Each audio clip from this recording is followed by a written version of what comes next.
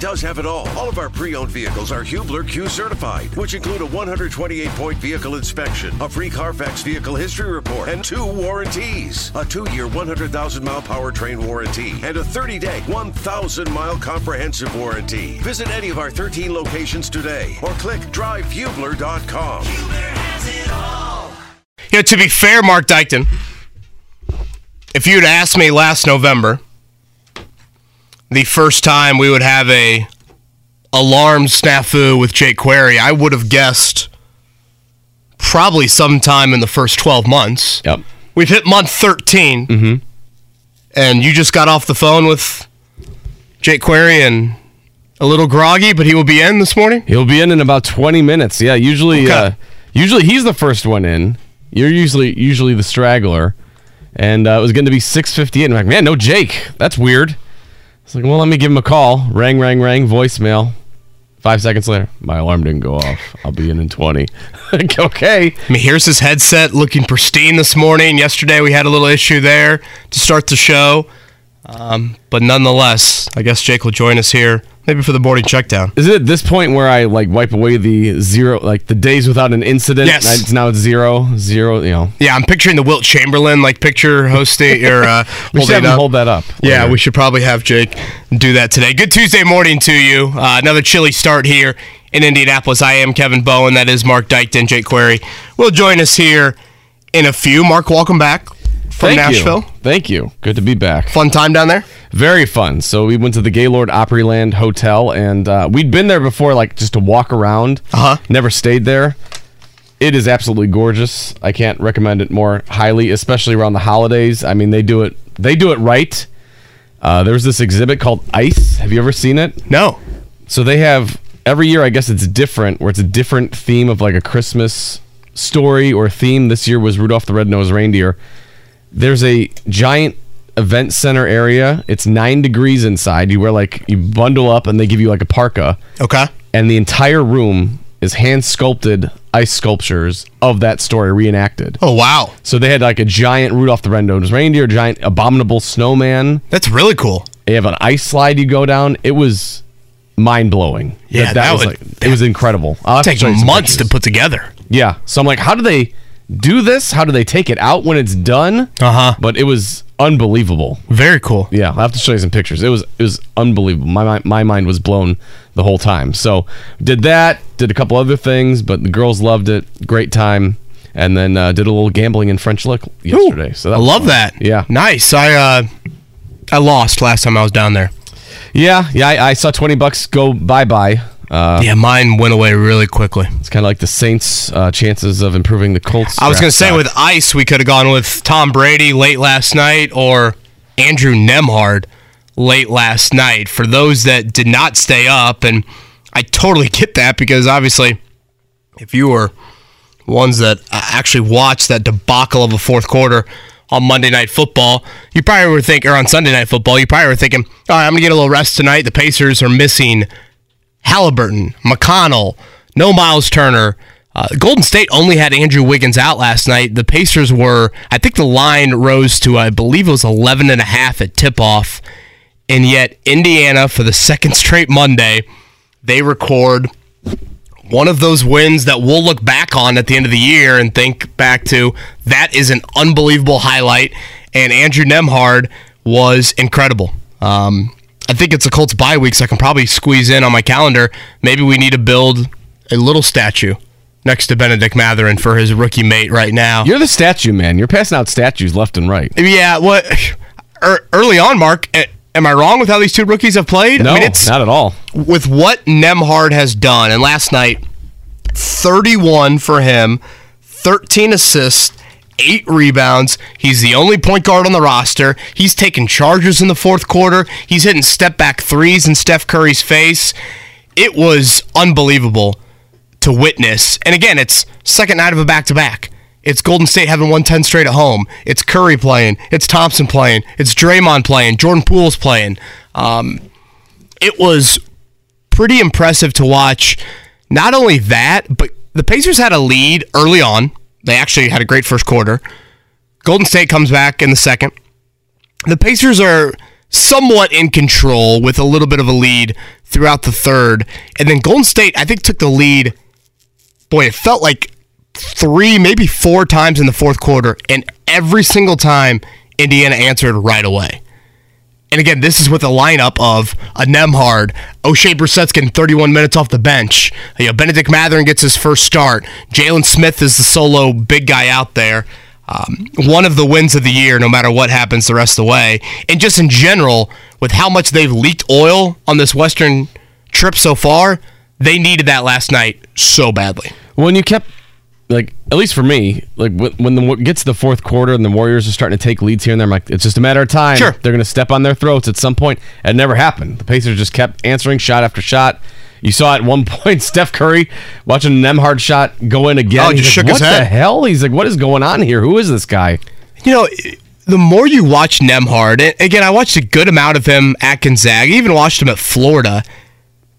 It felt like he was a guy that, if you're a coach, you like when he's on the floor for you. I mean, he does the right thing. There's a comfort level when he's out there. But what he was doing last night, and we've seen this before, like, he is unafraid to be the scorer for you when that is needed, be the creator for you when that is needed.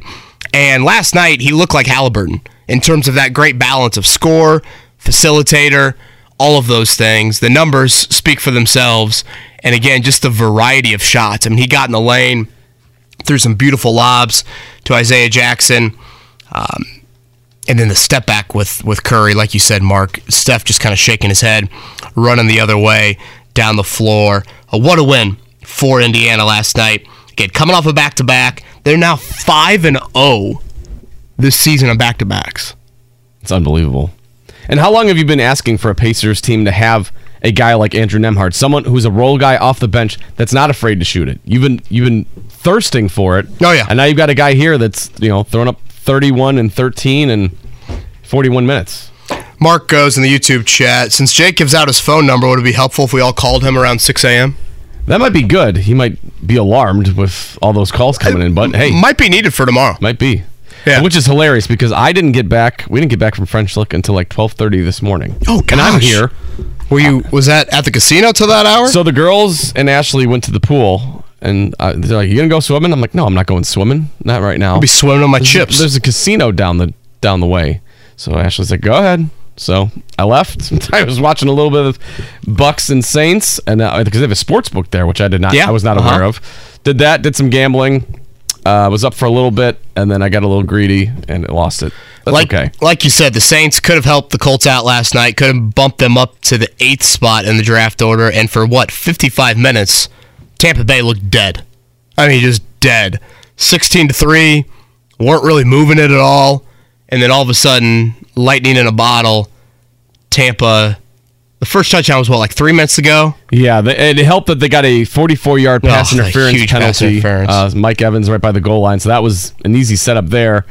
And then the Bucks defense just shut down Andy Dalton finally. They went 3 and out in 20 seconds, I think, and they punted the ball back to the Bucks. That's when you could have gone to bed, right? Yeah. But Tom Brady, ball in his hand, it was pretty magical. Took the lead with 3 seconds left, and Bucks go on to win it. And that was kind of a wild play. That was a 3rd and goal from the 6 that they scored on with 8 seconds to go. I mean, that was no guarantee of Well, they got a holding penalty. It looked like it was going to be a touchdown because Chris Godwin caught a touchdown pass, and then it got called back because of a holding penalty. And then I think they were looking at it was almost 3rd and 20 or something like that, and they finally got the ball in with 3 seconds left. So unbelievable. Bucks do it again. Tom Brady does again. They are alive, 6-6 in the NFC South. And we've talked about this for the last couple of weeks now. It continues to look this way, and really it's probably whoever's going to finish second in the NFC East, and at this point it looks like Dallas. Dallas at Tampa continues to be a first-round matchup. And that's how we opened the season, isn't it? Wasn't it Bucks and Cowboys on the Sunday night game? Was that the first one? That sounds right. I think that's how we started. Or was that the Super Bowl year Tampa came back and had that week 1? Because we opened the season on the Thursday nighter with Buffalo Rams. I think the Sunday night game was Bucks and Cowboys. I believe that's correct. So yeah, Tampa comes back, wins last night. I found it interesting that was only Brady's second ever fourth quarter comeback and down 13 or more. The Falcons in the Super Bowl. Excuse me, being the other one. It was his latest comeback, too, front. with only 3 seconds left to win. That was also the latest it's ever been in his career for them to actually pull out the win with only 3 seconds left. Got it. Raiders and Rams, that will be Thursday Night Football this week. Going back to Nembhard for a second, he also drew the assignment of Steph Curry last night. Steph went 3 of 17. These are the things with Nembhard that we're now, the Pacers are 13-11, so we're 24 games into the season. And he does not play on opening night, which now looking back on it, you're kind of like, wait, what? And you watch all the roles that Rick Carlisle's thrown him into since, none of them have been necessarily, until really last night and Sunday night, none of them have been the role that I think he's best suited for, or at least the role that they really thought when they drafted him, and that he is going to be a backup point guard of the future. Now, the beauty is at Gonzaga, especially with Jalen Suggs as a junior versus Jalen Suggs not at Gonzaga as a senior, he was a guy that played a variety of roles in college, and yet he's handled them beautifully well here at the NBA level, where it's, again, drawing big-time defensive assignments. We saw him defend Tyler Hero to end the game, probably about a month ago at this point. Obviously, the game winner in LeBron's face last Monday, and then last night, just doing everything for this team. When I saw Halliburton and McConnell were out Sunday night against Portland, I thought to myself, can they clone Andrew Nembhard? Where's Lance? You literally need another point guard. Same thing last night with McConnell and Halliburton both out. Nembhard he had Steve Kerr gushing after the game, and Rick Carlisle, of course, talking about a redraft and where Andrew Nembhard would go if you redrafted the 2022 draft. So when you talk about the short term, the Pacers desperately needing to salvage something out of this Western road trip, they get that. They're now 2-4. It'll end with Minnesota on Wednesday, 2-4 on this Western road trip before they're finally back home for Friday and Saturday back-to-back. And then big picture, puzzle pieces, Nembhard without question fits into this puzzle. Yeah, the nice thing about this season is you're seeing the young guys step up big time. You knew Benedict Mathurin was going to be something special. I don't know if any of us thought we were going to get Andrew Nembhard to this degree, especially this early on in the season. Yeah, I thought poor man's Brogdon, Mark, but I thought poor man's Brogdon a little bit more point guard, less score. And he showed me more score than I thought was in him, to be honest with you. Just a variety of ways he's doing it. And now I'm starting to think, well, yeah, he can be Halliburton's backup of the future, but he can also be a sidekick. Not necessarily in the starting lineup, but at times... Sixth man of the year candidate going forward? Yeah, those sorts of things. You can mix and match with him. And of course, he helps you out on the defensive end of the floor. Very, very impressed by Andrew Nembhard. We'll talk a little Jeff Brom today. Certainly a lot of chatter out of Louisville in their likely pursuit of Jeff Brom. Tom Dienhart going to join us at 8 o'clock, covers Purdue for On3.com. And then Bob Kravitz at 9. Bob, of course, had his story on the Colts needing to go after Jim Harbaugh. I'm going to post something to the website here, probably tomorrow, a list of coaching candidates for the Colts. I felt like it was kind of a good bye week exercise for me to do, so we'll get to that coming up a little bit later in the week. Again, Jay Query, currently running down, you think he's straight down Pennsylvania, Meridian? Where do you think he's at right now? Alarm did not go off. You think he's actually time. running like Steve Martin in like Planes, Trains, and Automobiles trying to catch that cab from Kevin Bacon? I would love that. He's like jumped on the back of the red line. Yeah. Somebody give me a ride. Maybe he's riding his arch nemesis, one of those scooters. To be fair, yeah, the empty seat on YouTube Live just looks kind of depressing. Yeah, it is sad. Should we fill that with anything for the time being? I can print off a picture. I can find a picture of Jake. I keep thinking he's going to walk in any second. But yeah, if you'd like me to pull up some Jake Query pictures, we can post that for the time being, just so it doesn't look so dank over there. Gosh, that is just kind of sad to see. Jake will join us here in a few minutes. Mark, any thoughts lingering from Colts, Cowboys, and/or... I did feel bad about your Bears, man. It just seemed like Rodgers doing it again. But I don't know, maybe you were happy. I wasn't disappointed. I mean, again, from what I saw from Justin Fields, again, how can I be upset with that? At some point, don't you want to see him finish some of these things I do off? want to see it, but at the same time, I look at the cast of characters around him, and I'm like, half of these guys aren't going to be here next year. The offensive line is still woeful. The weapons around him are not great. So, while I would like to see it, I'm not upset that the Bears are locking down the second overall pick, it looks like, and it will have the ability to fleece somebody who wants a C.J. Stroud or a Bryce Young. So yeah, disappointing to lose the Packers, but not the worst thing when you're trying to get a second seed and rebuild this entire team going forward in 2023. The Colts, Cowboys, oh my God, I watched that game at the Opryland Hotel, and I was just like, looking at Ashley, I'm like, this is unbelievable, this fourth quarter that I'm watching. Like, every time the Colts touched the ball, it seemed like they were just butterfingers, throwing it to nowhere. Cowboys were all over it. I was like, this is absurd what I'm watching right now. It was almost like when I play Ashley in Madden, I just start picking the ball off and just routing her. That was kind of what it was. It was like me playing Ashley in Madden, where I just run up the score, and she's like, okay, let's not do this anymore. Good for Ashley for being a good sport about that. Hey, I mean, that's how we started dating. She was playing Madden with me and all that really? stuff. So we got the new Madden, and she's like, let's do this again. And I picked it off like 6 times in a row. And she's like, okay. Boy, nothing says love at first sight like that. Yeah. And when I'm how do you like that? You know, when I'm calling pick cover sixes, 0 blitz. As she throws it up in the air, I'm like, Ashley, what are you doing? Pick it off, run it back. She's like, okay, let's watch the kids now. So it's like, okay. But yeah, that's kind of how it was. And I'm just like, I think the Matt Ryan thing, I think we're over that part of it. I think we have been for a while. But yeah, time to bench him. Just watching it, I'm just like, dude, what are we doing right now? Like, what are you getting out of this? And I know I've said before, Nick Foles isn't going to give you anything that Matt Ryan isn't already. But you might as well see what you can do. What's the harm at this point? I mean, and again, Mark, I tried to make this clear yesterday, and I'll reiterate it today. The benefits in benching Matt Ryan extend past necessarily what can Nick Foles and Sam Ehlinger do for you right now. I think there's benefit there. Because I totally hear people out there like, continue to play Ryan because you want to lose games. The financial aspect you cannot ignore. And again, $17 million he would be due if he were to get hurt in these final 4 weeks. He looks hurt to me. Jeff Saturday, I didn't really get the Jeff Saturday answer yesterday. I asked him, is there anything lingering with Matt's right shoulder? Because there's no way the QB that I'm watching on Sunday night is the same QB I saw in week 2 or week 3. And I'm not acting like Matt Ryan is throwing a 92-mile-per-hour fastball in week 3, but it had more velocity on it than that thing on Sunday night. And Jeff was like, yeah, I don't know. I haven't asked him about that.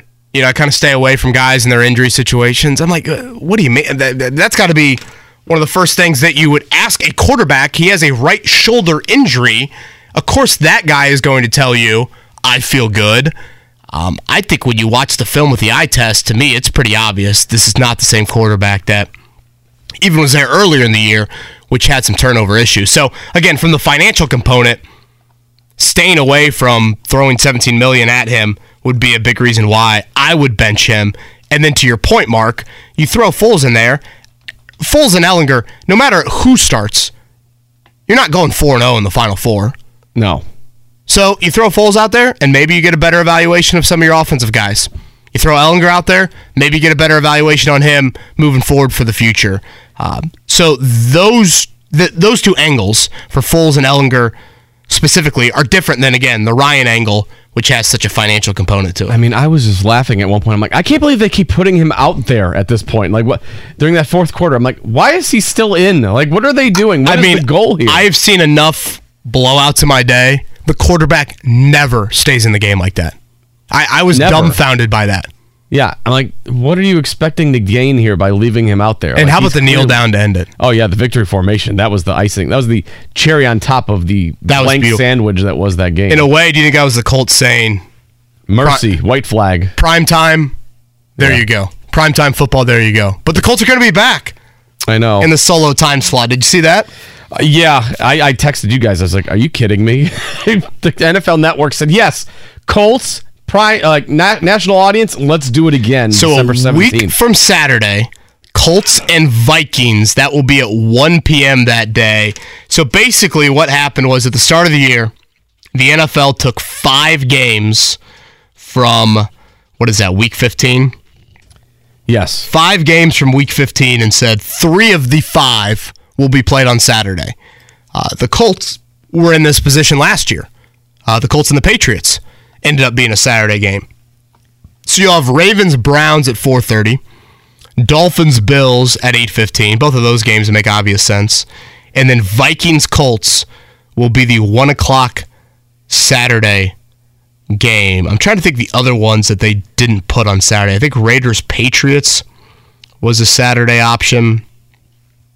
They elected to go against.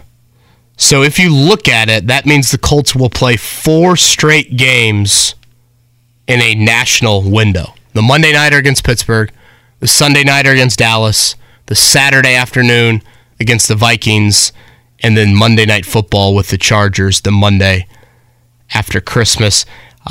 IU plays Kansas at noon that day, so I know some attention will be there. And I think Purdue plays Davidson that day over at Gainbridge Fieldhouse.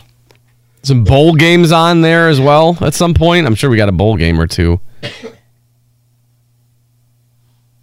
Yeah, we will start to get into the bowl games. I'm trying to look at when that Purdue-Davidson game is. For some reason, I thought that was a little bit later in the day than the Indiana game. Yeah, the Indiana game is a noon tip.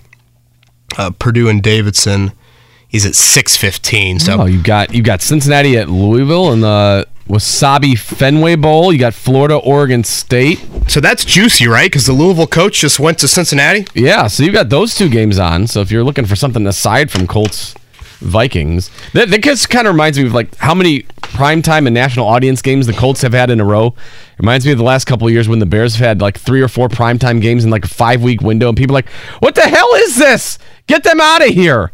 That's what's going on with the Colts right now. We're like, how are they still here? And like, at least the Bears have Justin Fields. Well, they didn't before. Now they're doing last year. I'm talking like last year when you had, whatever the hell you were throwing out there and stuff. Yeah, I guess Fields wasn't. But yeah, it was just full-time like, starter.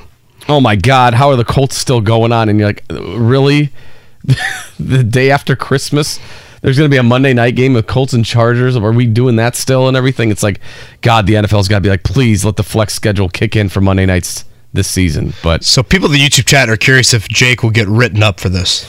I mean, it's a demerit for sure, right? Like, that's at least strike 1. It's got to be, right? Maybe strike 5 with how many puns and metaphors he uses, too. Mm-hmm. Of course, he'll go spin cycle on this. I can already see it now. Yep. He's like, did anybody have it 13 months in? People thought it'd be the under. That's big on me hitting the over for that. He's already late, too, because he said 20 minutes, and now it's been 23 minutes almost. So he's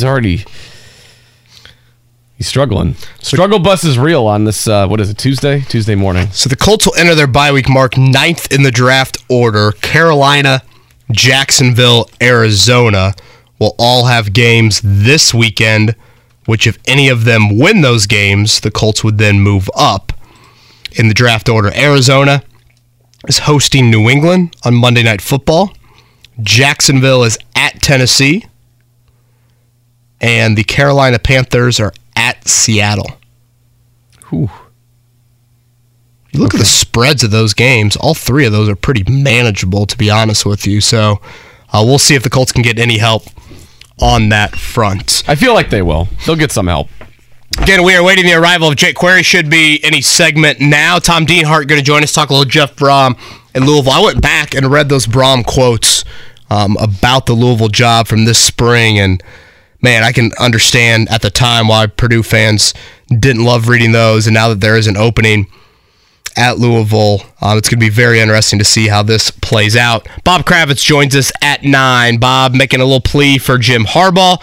We'll chat more about that with him coming up in the 9 o'clock hour. Another crisp, wintry morning here in Indianapolis. Kevin Bowen, Mark Dykton, and the soon-to-arrive Jake Query on a Tuesday. The Morning Checkdown, brought to you by Ball State Basketball. Get your tickets at ballstatesports.com on 93.5 and 107.5 The Fan. Pretty magical last night in Golden State. Andrew Nembhard, 31 points. Was it 13 or 12 assists? It's a big number, whatever it was. Rick Carlisle had said, a couple of weeks ago that he was that if they were redoing the draft, he'd go in the top 15, and then I think he bumped it up even higher. He did. Last night, 13 assists, 8 rebounds, also drew the defensive assignment of Steph Curry. It was a group effort, but still, Curry was 3 of 17.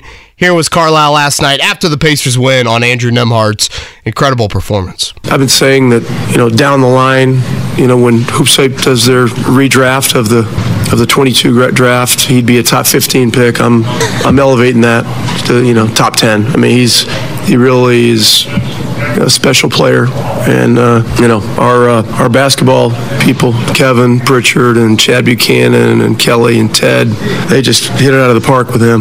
This guy's got amazing poise. He's strong. He's old school but new school. He's just special.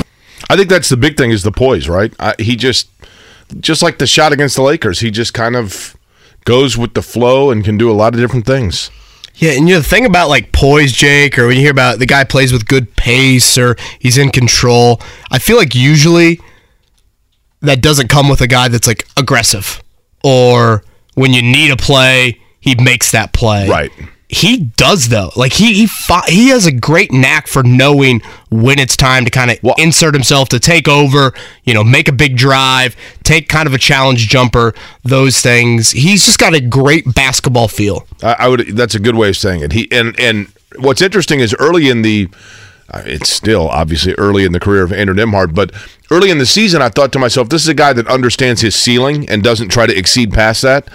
Well, now you wonder what his ceiling is, right? I mean, it just moved up a couple flights. Great problem to have for the Pacers. Last night, National Football League, Tom Brady leading the Tampa Bay Bucks 17-16 win over the New Orleans Saints.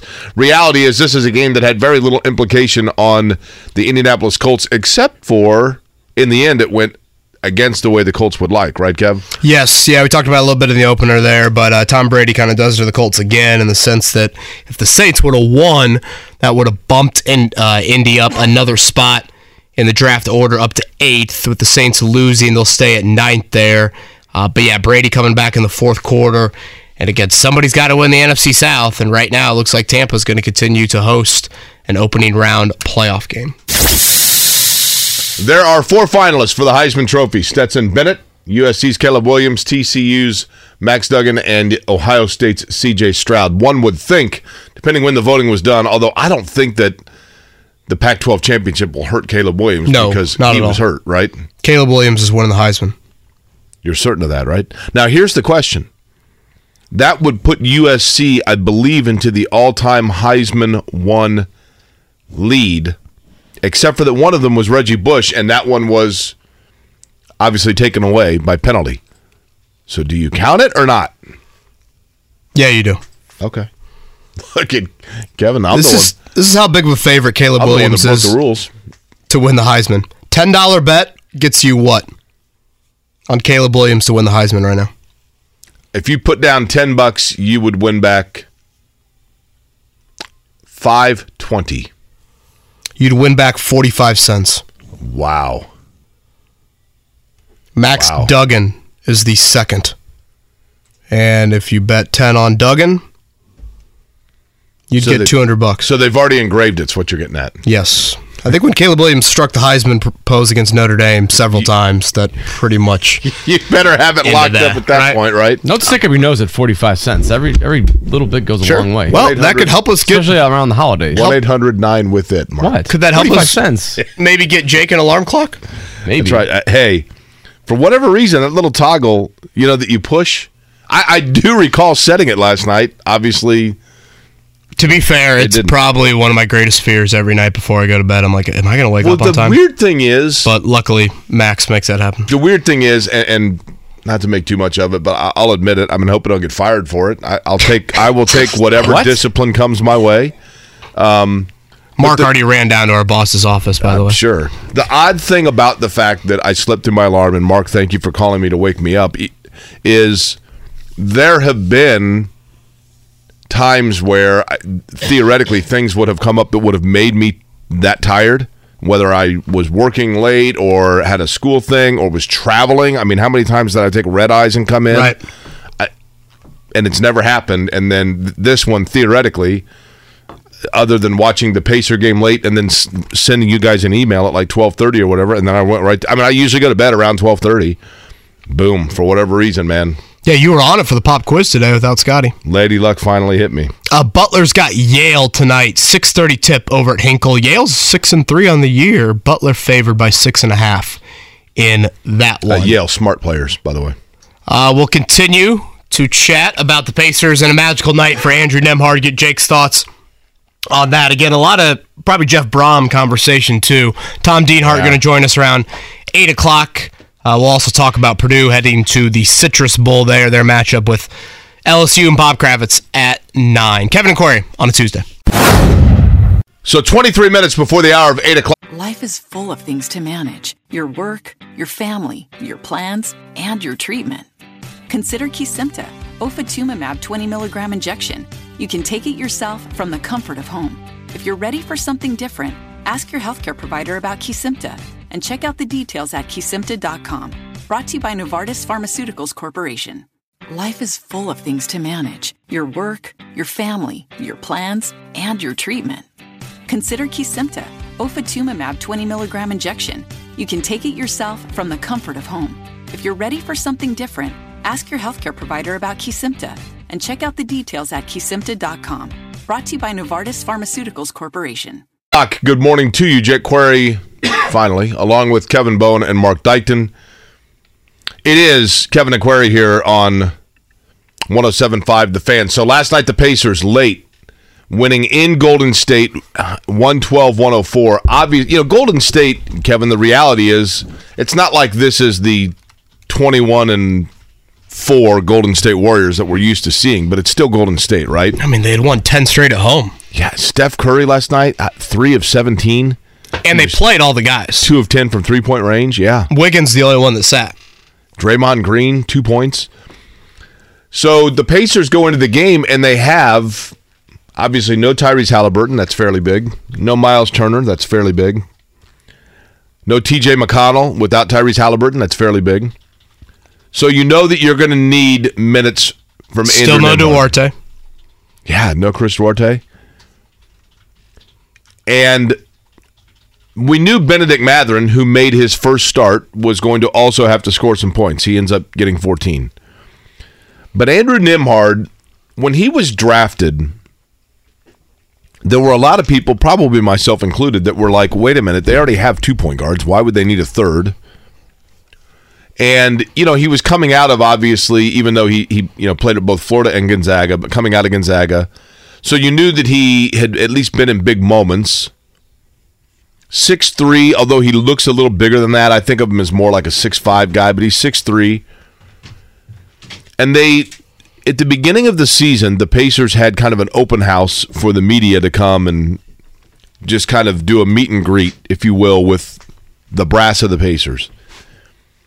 And during that, the one thing that I recall, and I remember admittedly kind of rolling my eyes at it, was Kevin Pritchard was effusive in his praise of Andrew Nembhard. He's like, you guys, like, this guy is really good. And I'm thinking, like, okay. I mean, so was... They always have that third, Donald Sloan was a good third point guard, right? Donald Sloan. But the thing that they kept raving about was his ability, his entry pass, and the way that he could work on, like, pick and rolls and whatever else. And he's got kind of an unorthodox shot, but he can shoot, obviously. But then he got some minutes, Kevin, and you and I have talked about it, and it's like, this guy, like, doesn't seem too rattled. And then I mentioned earlier, I remember talking to somebody within the organization that was saying, well, the thing I really like about him is that he plays kind of within himself and doesn't try to push too hard. And I think that's tough for any rookie, right? You want to get in there and make your impact, and then you start rushing through things. This guy's poised. But to come up the way that he did last night, I didn't know that he had that kind of scoring in it. No. And I said it in the opening segment, Jake. I thought poor man's Brogdon when I watched him at Gonzaga, but I didn't think, I think of Brogdon as a little bit more scorer than passer. I probably felt the reverse, I should say, about Nembhard coming out of college. A little bit more passer than score, but again, similar players. But I found it interesting, and we'll have Scott Agnes on later this week, but I remember Scott talking with Mark Few in the offseason, and Mark Few mentioning we've tried to push him more offensively, of like, dude, it's in there. don't be afraid to kind of take over. And I mean, when he plays with Jalen Suggs and Drew Timme and Chet Holmgren, I mean, Gonzaga didn't need him to score 22 a night. Right. So you felt like that was in there. And you know what? Maybe this is a question for Kevin Pritchard, Chad Buchanan down the road, Jake. But I'm curious, when they drafted Nembhard, and they clearly were extremely high on him and, gave him that huge money for the first pick in the second round and all that. You think about the future of this franchise and Halliburton and Mathurin being two massive pieces in the backcourt. The guys you surround those two with in the backcourt, they better be pretty accepting of their roles. Because their roles are not going to be consistent night in and night out in all likelihood. The roles are not going to be lead guard type roles. They might have some starter minutes. They might have some bench minutes. They might have some closing the game minutes. They might not. Basically guys that can put their ego to the side, can show some versatility, and can be pretty good pros. And boy, I think Nembhard has shown that, because it has fluctuated so much for him even early this season, in that he didn't even play opening night. And he was more of a defensive guy at one point. Then they slid him in the starting lineup. He's hit big shots in the fourth. And last night, again, he's guarding Steph. He's scoring 30. He's dishing out a dozen assists. He's taking 2 charges in the fourth quarter. Yeah. I mean, it's... How many teams leading scorers take 2 charges in the fourth quarter? The other thing that is funny about it is you look at, and I'm stating the obvious here, but, there was a lot of talk with Gonzaga as Gonzaga was annually, starting out 30-0 and that kind of thing and getting number 1 seeds. And people were like, yeah, but they play out west. They don't play anybody. They're not that good. Well, now you look at it and you're like, wait a minute. Like, already you're thinking to yourselves, wait, that's a team that had, Timme, who's still there, but is obviously a great college player, Chet Holmgren, Jalen Suggs, who I think is going to be a really good pro and obviously was a great player at Gonzaga, and Nembhard. I mean, you look at it, Kevin, and you're like, right. Well, holy cow, no wonder why they were like 30-0, right? Yep, yeah. But that was impressive last night, and that was one I have always said. Boy, the Pacers needed that. You needed it, right? Well, were you starting to worry? Thank you, Mark. I wasn't admitting it publicly, but Jake, you're in my head right now. So yeah. Thanks. That'll never come back. By the way, the alarm has me rattled. Now I'm not going to be able to sleep tonight. I think I'm going to oversleep. Now it's you tomorrow, right? So because I appreciate you guys, obviously showing that I'm not really that needed. This morning I did, and I was going to bring this yesterday, Mark, but you were gone, right? Uh-huh. So I was in Milwaukee over the weekend, and I know that we're right in the thick of it, but I do have to present you guys with these. And because you didn't mock me too hard, theoretically, and I'm hoping you don't actually request that I'm written up because I could be fired for this morning. Here we go. This went to Milwaukee this weekend, stayed at the Brew House Inn, which is fabulous. It's attached to the original Pabst Brewery. And now, I'm not responsible for the quality or lack thereof of these items because I think you're paying for the logo and not necessarily the quality of manufacturing. So that's an interesting marketing pitch. So you may not get more than a few wears out of these. But here we go. Every once in a while, I notice in the morning you do wear a snow hat, Kev. Yeah. So when we have our PBR party, there you go. I wish the U.S. soccer team was still playing. I could rock this. Still in the plastic too. Look at that. Mark, I've noticed that you wear occasionally a Leinekugel shirt. Is that right? Yeah. That's a Chicago-centric beer, correct? No, it's in Milwaukee. but isn't it big in Chicago? Yeah. I mean, most beers are. But that's true. That's a good point. But I figured you needed, if we're going to have our PBR party, you've got to wear one. But then I thought that because PBR is, obviously known for Milwaukee, which is where all the Packer fans are, that's not a good look for you, right? No. It's a great hat.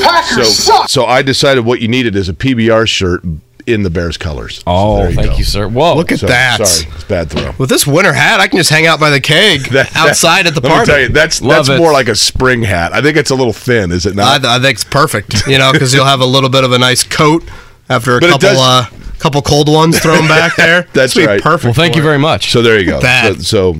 But anyway, back to the Pacers. Well, after that, we can't tell them. So, see, exactly. These are nice parting gifts for me, though. Jake's scrambling this morning to... That's like the Glade air freshener on Price is Right. We have some lovely party gifts for you. Yeah. Now in Minnesota, right before the Pacers Minnesota come back tomorrow, and then Friday and Saturday back to back. And I mean, yes, for Max 529, I was getting a little bit nervous there. But I think it also, Jake, we're going to exit this Western trip and think to ourselves, and maybe we still are there, has water found its level? Is this a little bit more of the reality of the season? Are the Pacers just now getting into the general grind of an NBA season where, hey, guys miss nights. Tyrese Halliburton's out a couple games. Miles Turner's out for a game. That stuff happens during an NBA season, because I thought the Pacers, outside of Duarte, had hit kind of a 2 or 3 week stretch there where they had been pretty darn healthy, and their opponents hadn't necessarily been that. But yeah, just a huge win last night, and one of those games that you'll look back on at the end of the year and we'll say that was one of the highlights. Yeah, for sure.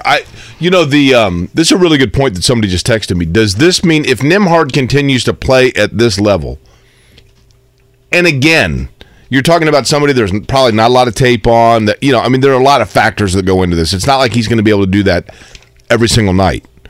But if he is able to play at this level, not to a 31-point level, but to be a solid, consistent player, if he's able to play at that level, does that mean that you play him essentially as the point or off guard, but the scoring guard at the 2 spot, which allows you then to move Mathurin into the starting lineup? I think you want Nembhard coming off the bench. No, that's what I mean. So if you elevate Nembhard's bench role as your main scorer in the second unit, does that allow you to elevate Mathurin out of that second unit into the starting lineup? I see what you're saying. Nembhard's more of a kind of a scoring catalyst for that bench unit. Correct. I think down the road you would still. I'm just spitballing here, writing stuff down. But let's say you do keep Buddy Hield. Your starting lineup next year could look like Hield, Mathurin, Halliburton in the backcourt, and then a bench unit of Nembhard. I guess McConnell's still under contract. Let's just put TJ to the side for a second, considering his age.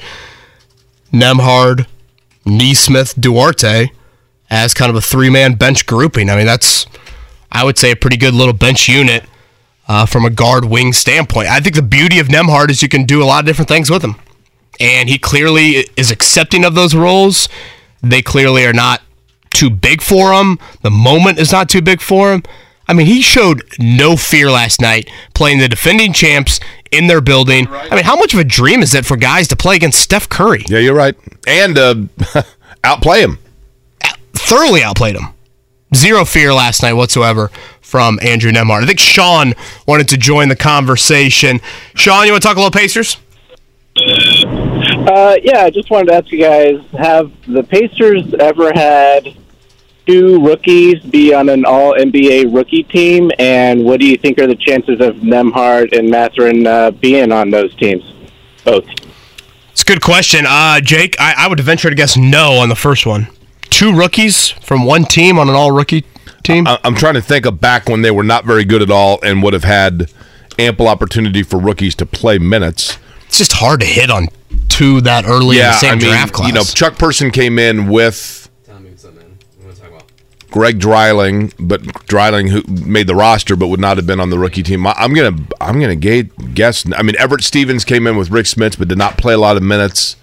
I'm gonna wager no, unless maybe no, because Antonio was late. They shelved him in Europe, brought him back, and he joined the team in 93. But Scott Haskin was your rookie, and so therefore he would not have been. No, the answer is. Yeah, the answer is no, based off a quick little Google search. Your all-rookie first-teamers in Pacers history, Smits, Person, Stepanovic, and Kellogg. Okay. Your second-teamers are all kind of the recent group. Chris Duarte, Miles Turner, Paul George, Danny Granger, Jamal Tinsley. No Reggie Miller, huh? No Reggie. I think people forget it took Reggie a while to get going. They needed to do a couple of things to get Reggie Miller going. I thought it took Paul a little while. I didn't realize he was all-rookie second team. It did take him a while to really set himself. Yeah, to get to that level. But still, all-rookie second team, I didn't. But right now, I'd have to take a closer look at this rookie class, but you would think Nembhard would be a candidate, certainly, for a... so far... If not the first team, one game, team. He's played well, obviously. He's going to need a couple more games like that to really get on the radar, but it was impressive. Do you believe, Kevin, and I know we're going to talk more about this on the program coming up, do you believe Jeff Brom will leave Purdue? Jake, I went back and looked at those quotes that Jeff Brom had back in, May, when he was down in Louisville. Correct. Speaking at, I think, like a quarterback club down there. Boy, I can understand why Purdue fans are so uneasy. I think he's gone. I have not. That's strictly my gut. But the only saving grace that I would think is, does the Big Ten allure win out? I think home wins out in the end. I think family and all of, he's talked about Louisville in just a different light throughout his career. But do you, and I think you brought this point up yesterday, Jake, does how college football's trending between, if you're not in the Big Ten or the SEC, you're not in college football. Right. That's the big thing right now. And if Clemson moves from the ACC to the SEC, what happens to the ACC, all those things. I think Louisville could be one of those that goes in, though. If the ACC... To the Big Ten? No. Do you remember when we had Jeff Smulyan on, who was on the board of trustees at USC and was part of the USC move into the Big Ten? And Jeff was saying that he thought ultimately you were going to have two major super conferences, and the other one's going to be the SEC, and he said that it's going to handpick some programs out of the ACC. And one would think those would be Carolina, Clemson, Duke, and then if they needed a fourth, Syracuse or Louisville would be it, right? So I think Louisville has because of their I thought it was Florida State, Miami, Clemson, and North Carolina. Yeah, that's a little bit more regionally. I would think Louisville is of appeal, because of their basketball as well. But football is the breadwinner, no question about it. But here's that Brom quote from the spring, Jake. And again, this was him saying why he didn't take the Louisville job, I think, in 2018. To be quite honest, through my schooling and how I was raised, I believe in at least trying to do the right thing and having morals and values. It was just too early to leave. It just wasn't right. You build relationships, people treat you right. The people there have treated me great. You talk to recruits and they ask me things, just a lot of things went into it. But obviously, now we're all on year 6. I love this town, this area. I'm an alumnus of Louisville, so anything can happen in the future. Yeah, what is... I remember when he said that, thinking to myself, okay, as soon as that job's open, he's gone. Assuming that they want him. Like, right? If I were a Purdue fan and I saw that end of the quote, so anything can happen in the future, I would take my booster money and send it to Louisville to try and hope that Scott Satterfield would stay there. Right. Or just, for example, when he says, hey, the timing wasn't right, but now we're in year 6. That what he's saying is, but now the time would be okay.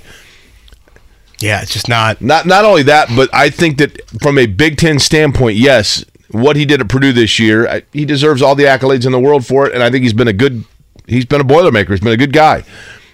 But he's probably hit the glass ceiling of Purdue in the Big Ten West, right? Sure. So home is home. Yeah, and that to me, that quote, Jake, home is home. I know it's not the same exact situation, but you're talking to two people that professionally have worked in their home market for 98% of their life. Greg Rakestraw said it best. He is from the Manning family of Louisville. Both of his brothers played there. His dad played there. The whole family's entrenched there. There's been coaching there. Come on. Is Tommy nervous, Mark, about losing Jeff Brom? Is he a Purdue fan?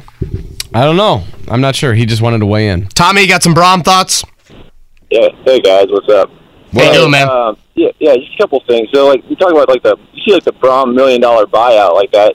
It kind of tells me, he kind of has going in, obviously he could get fired and stuff, but, from a certain extent, he pretty financially sounds like he's a guy that doesn't need all the money in the world. That's not his end goal, but if he's got Louisville kind of in the back of his mind, that's kind of maybe the reason for the $1 million buyout from his end.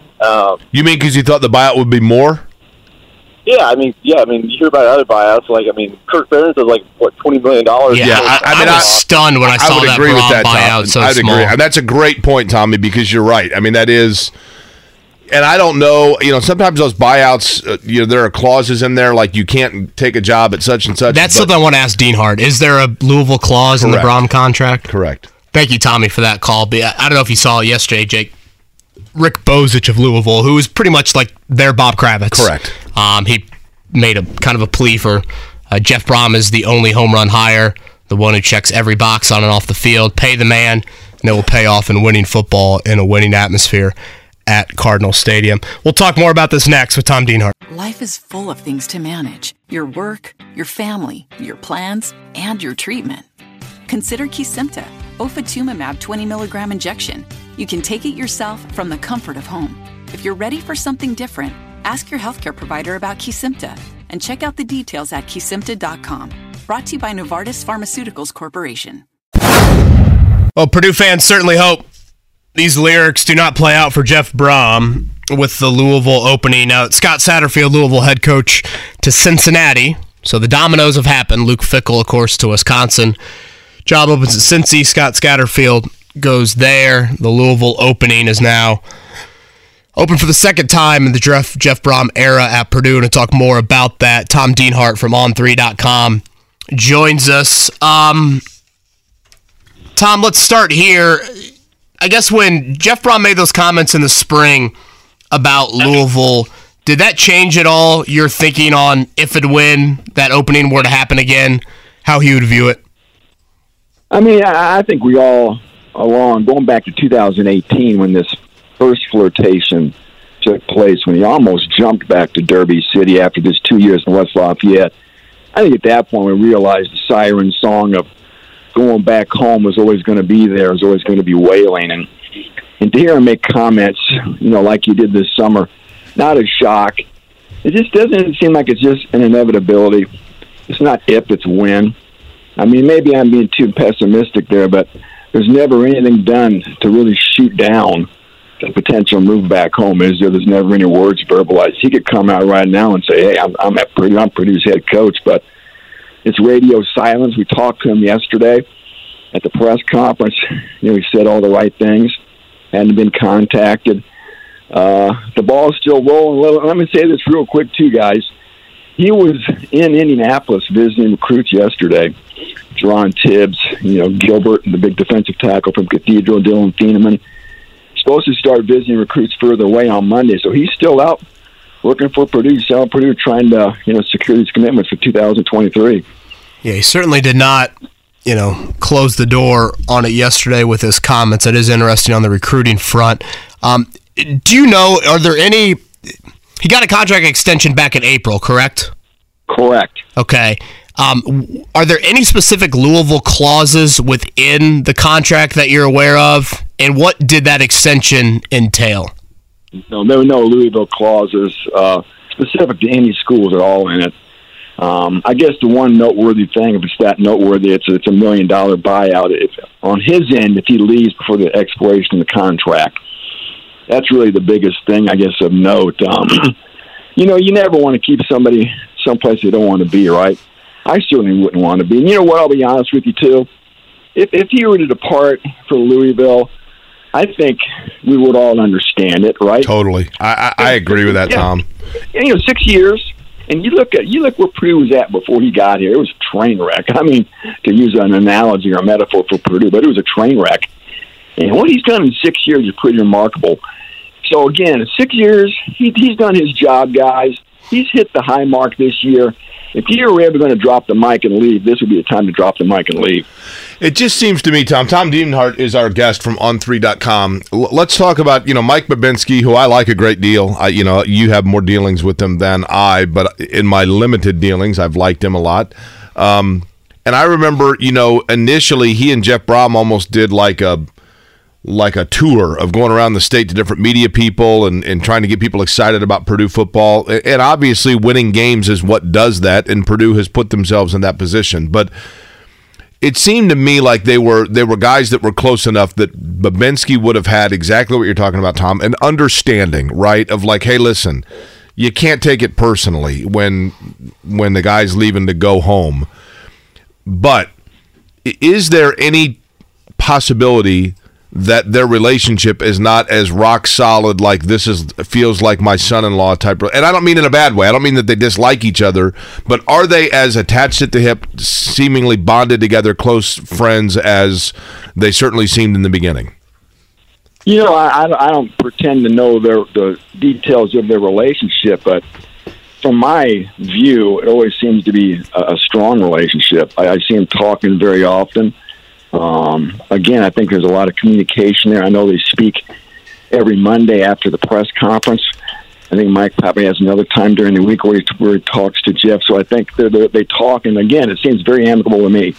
So I don't think there's any rift there at all. And like you said about Mike Lubensky, great guy to work with. Very good with the media. He always returns your calls, returns your text promptly. And just, again, a guy who gets it. A good fit for Purdue. So, again, I don't think there's any rift there that would cause friction to cause Jeff to leave. But who knows? I got to think this too, guys, right? Mike Lubensky knew this day was probably coming, if not now, but sometime down the road. You got to think he's got that top desk drawer with his contacts. He's already probably vetted people, talked to people back channel-wise, and has some people lined up should something pop here, obviously. So to parlay off that, and I know that we're being speculative, but, hey, for the sake of, it's the holiday season, so we'll sit on Santa's lap here, right, and make wishes for something that we don't even know if they'll deliver. But hey, Santa always delivers. That is true. Santa does. But Santa in this case might not have to, although I think he's going to have to. So, Tom, are there any names of coaches that came through the Purdue tree that you would look at and say, that guy is probably ready now to be elevated? Or do you think Babensky simply goes with somebody who is long-term established? And if that's the case, who do you think he has an eye on? Yeah, I'm not sure if there's anybody with direct Purdue ties. That would be a super hot candidate. I guess one that's always one of my favorites, who I think would do a great job, does have obviously great Purdue connections. This is one of your cities, finest, Kevin Sumlin. Played at Brebeuf, played at Purdue, head coach at Houston and Texas A&M in Arizona.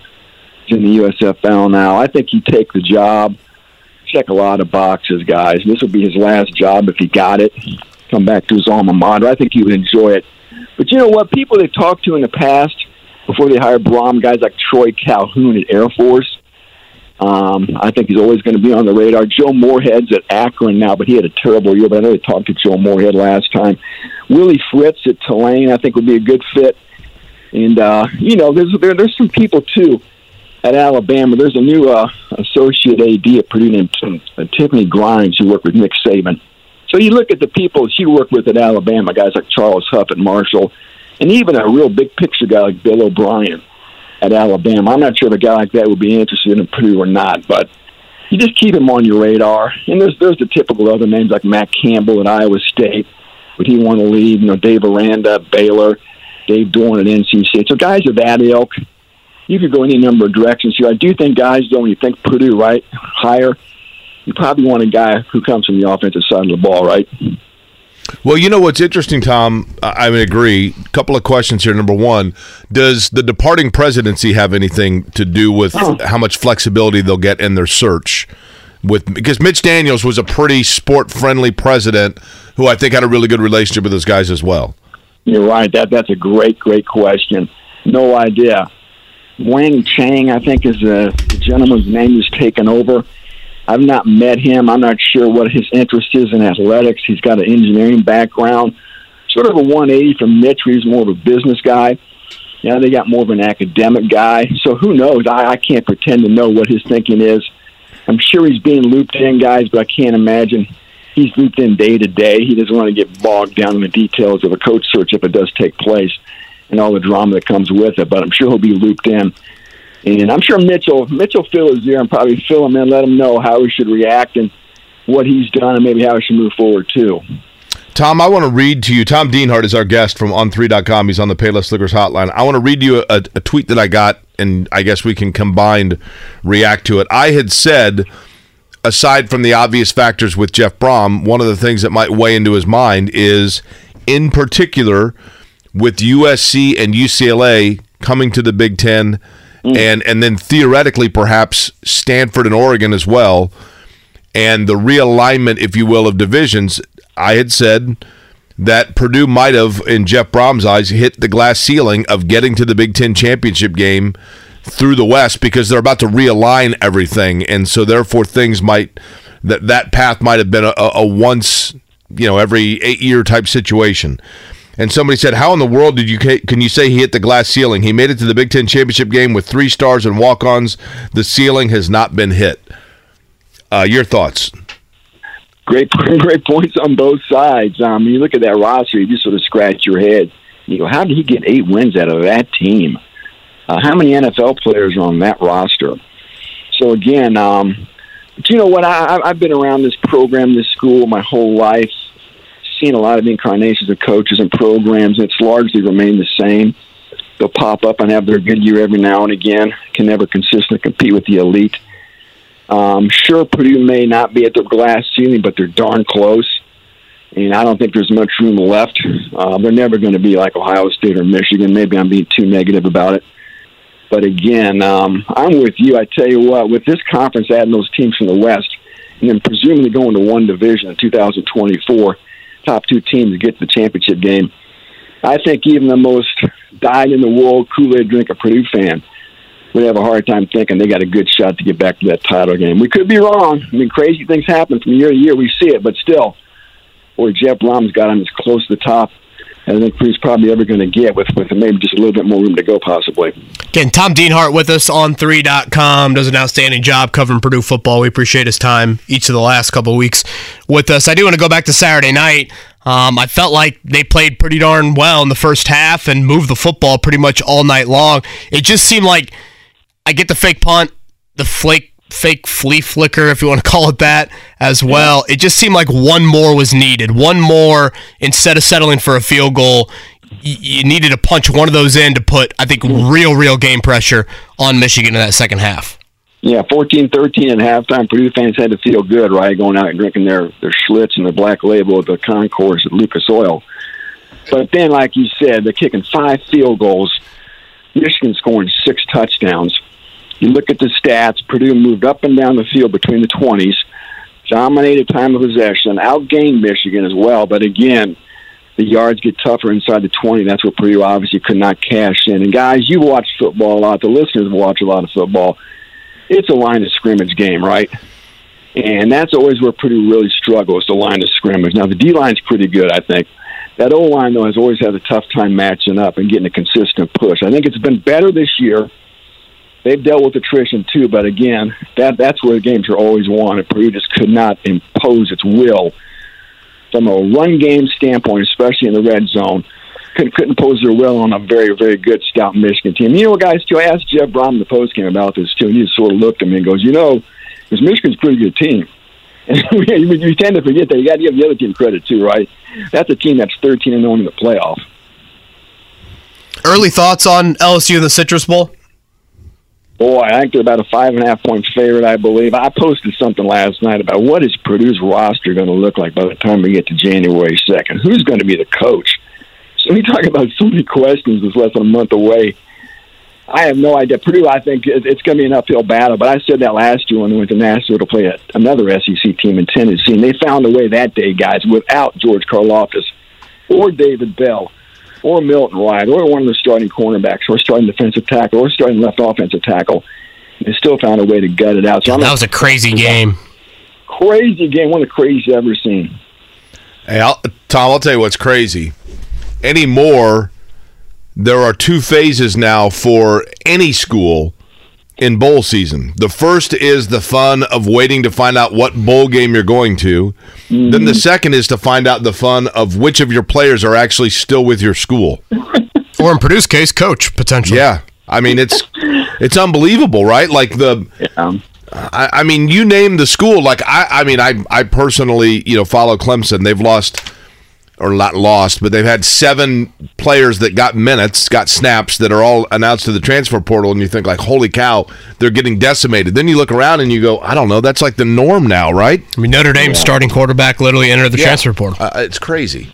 Yeah. It's too bad because it's supposed to be the celebration, the apex of your season, right?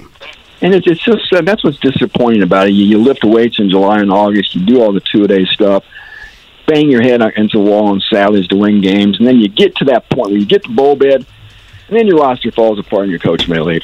I mean, that's a story that repeats itself across the country each year, and it's just a crazy sport to see the apex again, the climax of your season, be so anticlimactic, I guess. It's just, it's kind of sad, really. Yeah, I know the answers aren't easy, but we've got to define some regulations with some of this transfer portal stuff because it's just too wild westy right now. Tom, I'm thinking about you in the message boards over the next couple of days. Don't go there. Don't go there. Hey, real quick, too. If something's going to happen, it's got to happen fast, right? Maybe something pops today, tomorrow, but I think something's got to happen quick. But right now, guys, Jeff Brom is still suiting up and showing up and outselling Purdue. So just keep that in the back of your mind as we continue to, I guess, fans continue to wring their hands and wonder and worry and wait. Great info as always, Tom. Thank you. Take care. That's Tom Dienhart right there on the Payless Liquors hotline making the rounds.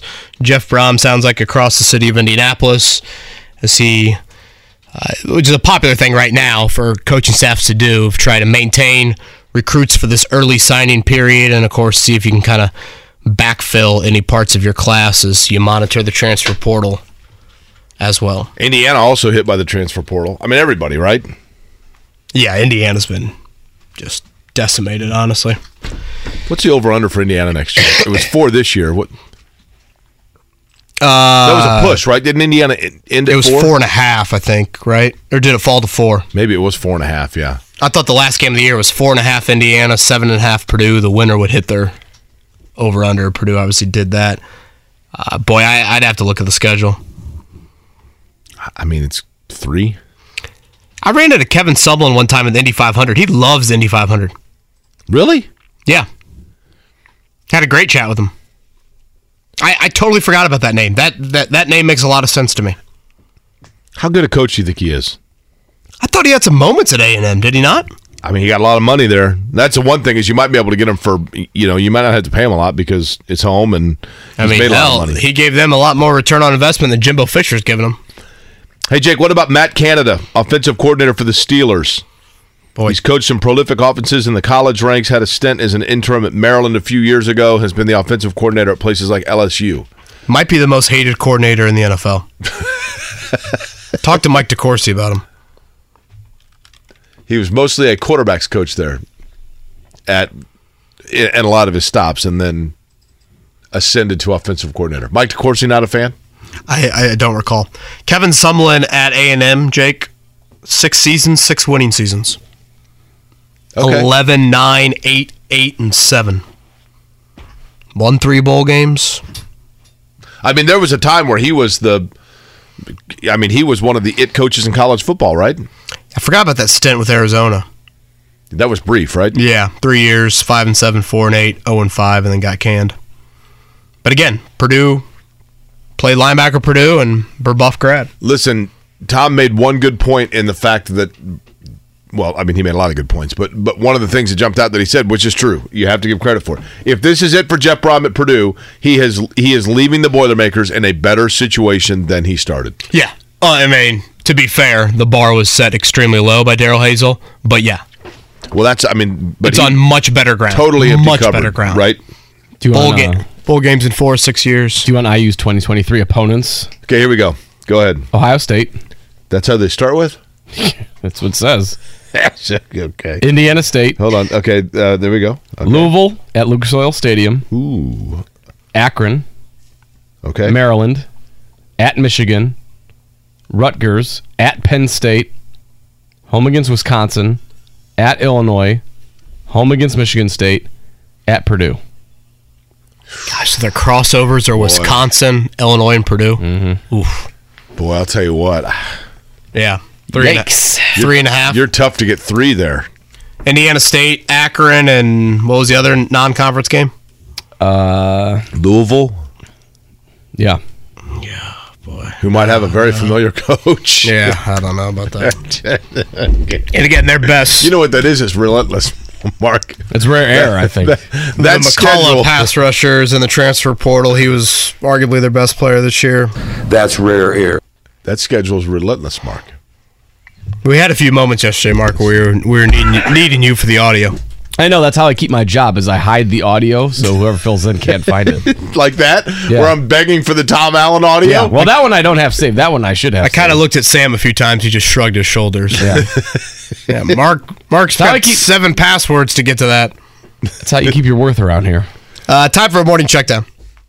The Morning Checkdown, brought to you by Ball State Basketball. Get your tickets at ballstatesports.com on 93.5 and 107.5 The Fan. All right, I'll begin with the NFL. Last night, Tampa Bay Bucks 17-16 over the New Orleans Saints. Tom Brady, the heroics in that game for, we're used to seeing Monday night comebacks when it comes to the Tampa Bay Bucks, but not necessarily on that side of things. The one implication locally, the Saints now 4-9. That keeps them right in the thick in terms of that maneuvering and jockeying for position in the draft, which whoever would have thought Indianapolis is in that discussion, but that's where they are. Bucks were so bad for such long stretches of that game. It's a shame they won it. Kurt Warner, I was listening to the radio broadcast. Kurt Warner couldn't believe that they ended up winning. He's like, I don't understand what we just watched. He's like, they couldn't do anything the Saints entire game. Had some moments to potentially even ice the game there, first down wise, and God, just pathetic. Pacers last night, incredible win, to be honest with you. No Turner, no Halliburton, no McConnell, still no Chris Duarte. They play Golden State. Pacers on a back-to-back. Golden State's not. Golden State's only missing Andrew Wiggins. Indiana goes into Golden State. 10-game win streak for the home team. They snap it. Andrew Nembhard, 31 points last night. 13 assists, 8 rebounds. The guy's taking charges in the fourth quarter. He's guarding Steph Curry. Steph Curry goes 3 of 17. It was... I don't think I'm speaking hyperbole here, Jake. It's one of the more magical nights of the season, no matter what unfolds the rest of the way for the Pacers. Hard to argue that. I mean, and again, this isn't necessarily like typical peak form Golden State, but still, it's Golden State, yeah, right? And again, they had won 10 straight at home. So I think you got to note that. And you just don't see rookies. You don't see rookies do this, especially rookies that are not drafted in the top 10. And Nembhard was, the first pick of the second round. So really needed for the Pacers. Jalen Smith had some important minutes, so Shea Brissett, Isaiah Jackson as well. Benedict Mathurin got his first start of his NBA career. He had 14 points. Didn't shoot it great. The Timberwolves, Wednesday, that will be the close to a 7-game road trip before the Pacers are at home Friday and Saturday. Wizards and Nets this weekend. You just heard us talking to Tom Dienhart about the fact that Louisville now has a head coaching opening for their football program.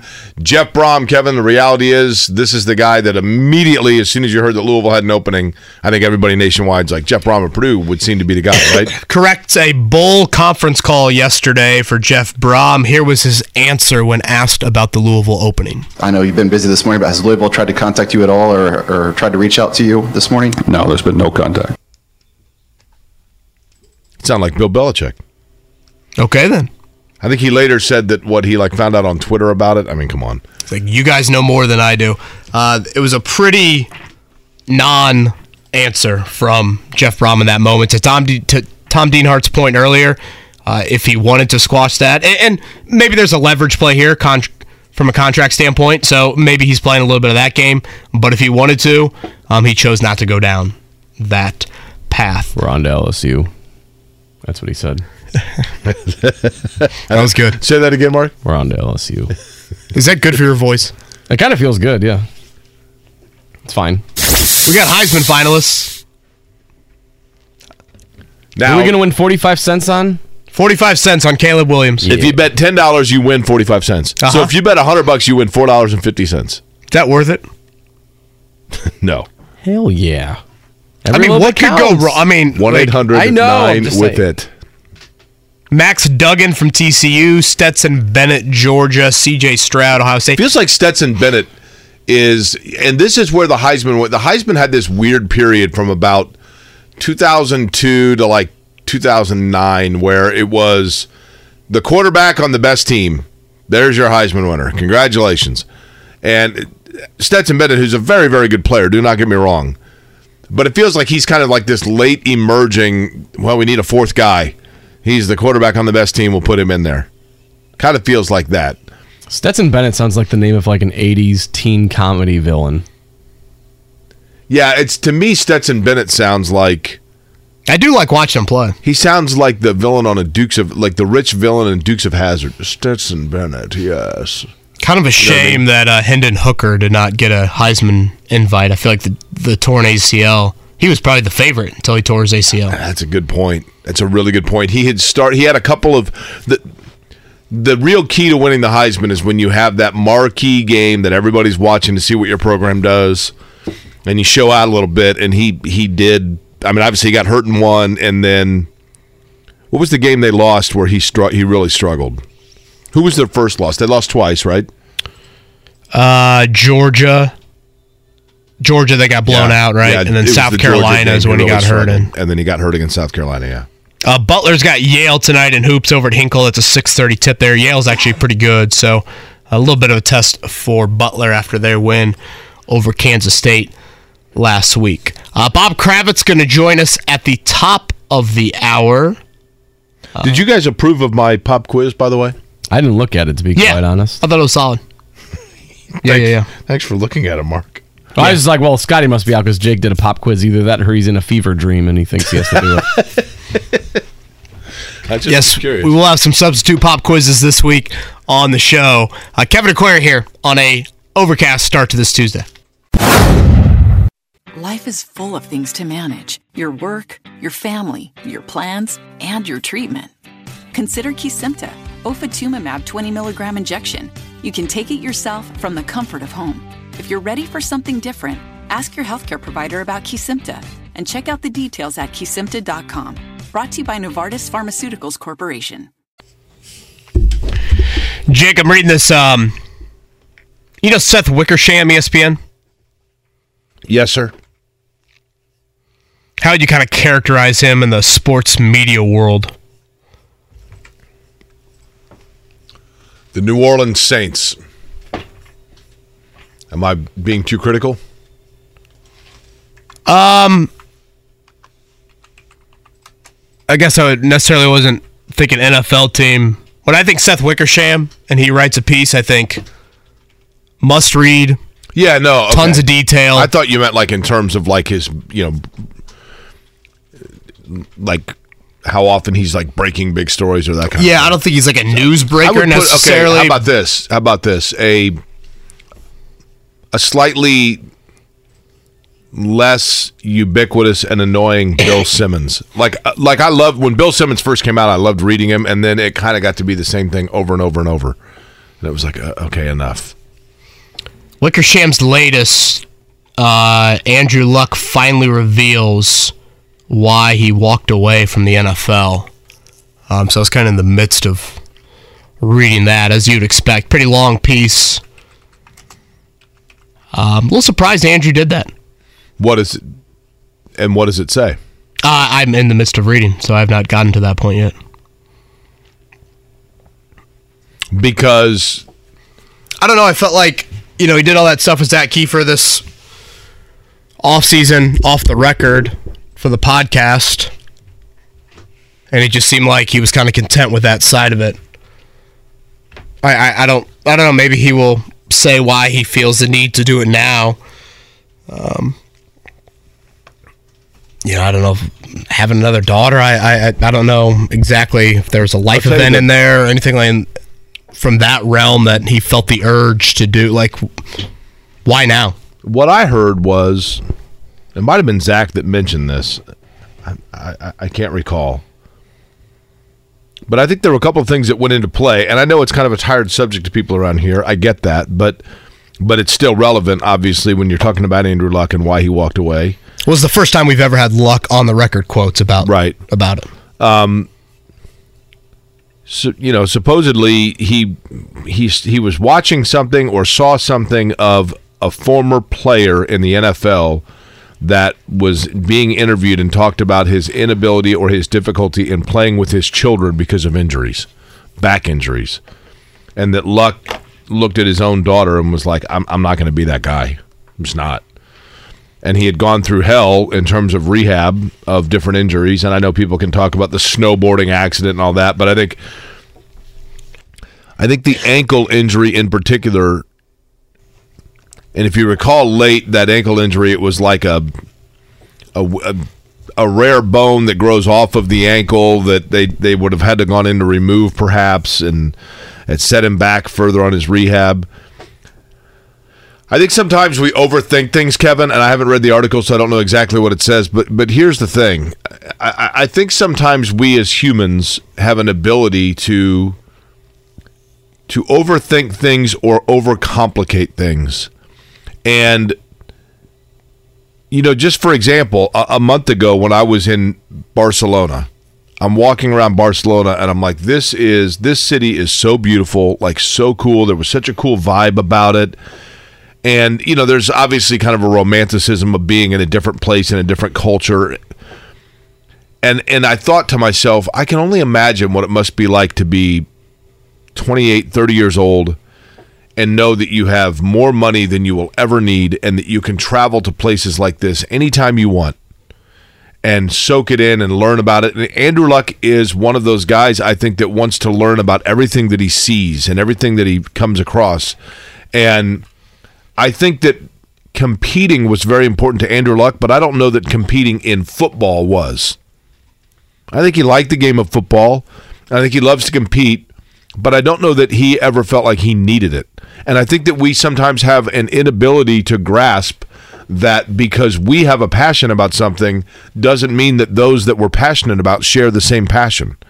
And for Andrew Luck, that passion, I think it came down to, I have all the money I need. I have the ability to travel around and look at the things that interest me, like old Roman architecture and different cultures and different foods and soccer matches, and ride my bike through Milan and whatever else. And I still have my health, and it's been hell and back to rehab different things, and I'm just not doing it anymore. I mean, am I overthinking it or underthinking it in that case, Kevin? To sum up why I thought he retired, it was the sacrifices that it took to play the game of football were impacting his personal life too much. He could not compartmentalize the rehab aspect to it, the physical toll with his relationships as at the time, a new husband, a soon-to-be father, all of those things. Do you believe it's possible? Strictly conjecture. I nothing to base this on. Do you believe it's possible that Andrew Luck was afraid of going back to a place where he was too dependent upon the medication that was being prescribed to him because of all the injuries he'd been through? Yeah, I don't know that. I don't. I've always said this about the injury. The injury was nothing. It was a calf injury. You compare that on the NFL scale of injuries. It's not like this guy needed surgery, needed 3 surgeries. It's not an Alex Smith type injury that sent him into retirement. But I believe, Kevin, the last injury, they thought it was a calf injury, and then if you remember at the very end, they discovered that he had, I know this sounds crazy, that the calf injury was being precipitated, if you will, by that like weird bone that was coming off of his ankle. Yeah, os trigonum or whatever it's called. And they didn't realize that was what was causing the issue, and they basically said like the one you have to go in and have that like shaved down or removed, which was like an outpatient thing, but required a lot of recovery time. Ryan Deem had the same thing. I remember that because I remember I remember Ryan Deem talking about it, but not wanting to go like on record of it, but saying like, yeah, I had the same thing. Like that's what I had. And not, I mean, he was public about the fact he had it, but that was the end of it. And then shortly thereafter, like a week later, boom, Luck retired. I think that I think the thought, all of us have different things in life that are valleys that we go through, and we're proud of ourselves for going through them. But then you look back and you go, I don't ever want to go through that again. For me, it's happened like I think for people here hearing my voice, the most relatable thing would be if you've ever been in a situation where you are financially in a hole or you lose a job and you fight your way through that and you make ends meet and then you get another job and you get back on your feet again and you start to develop a bit of a nest egg again and you think to yourself, okay, I made it through that, but boy, I don't ever want that uncertainty again. And I think that from an athlete standpoint, you have all the money you need, but your body becomes your checking account and you're like, man, I don't want to go back through that again. I mean,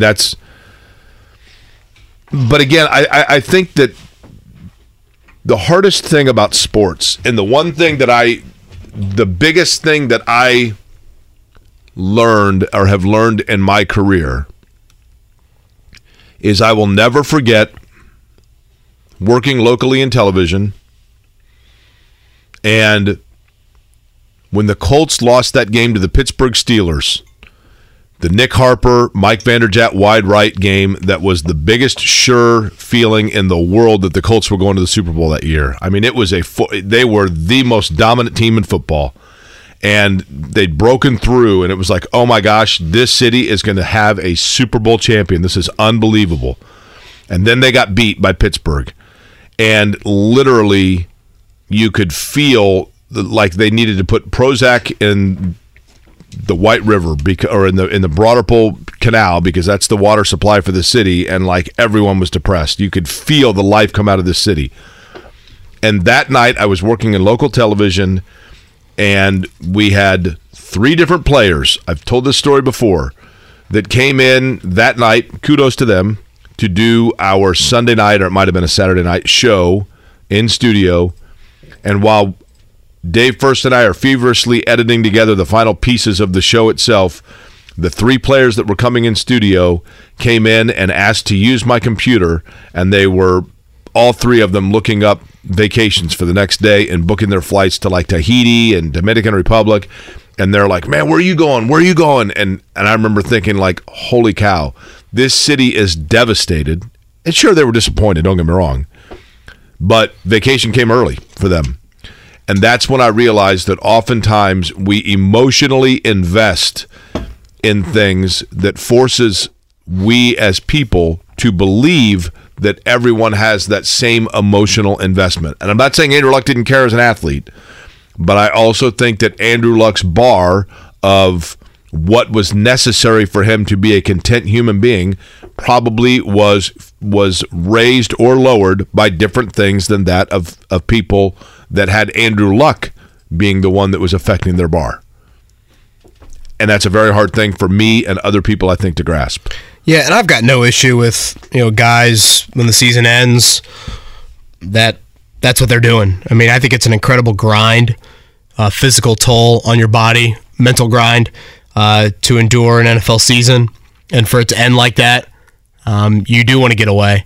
I think it's kind of hard to fully relate to because our jobs are not that necessarily, matching up with that exact physical grind. And for a lot of these guys, again, Indianapolis necessarily isn't home during the season either. So I think that plays into some of it. So again, Seth Wickersham from ESPN.com. Mark, we should try to get him on. I will reach out. Again, kind of there's your homework assignment, Mark.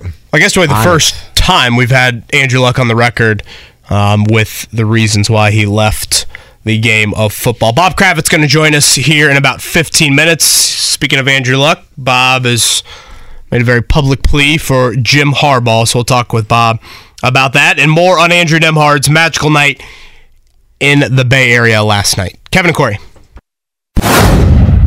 Life is full of things to manage. Your work, your family, your plans, and your treatment. Consider Kesimpta, ofatumumab 20 milligram injection. You can take it yourself from the comfort of home.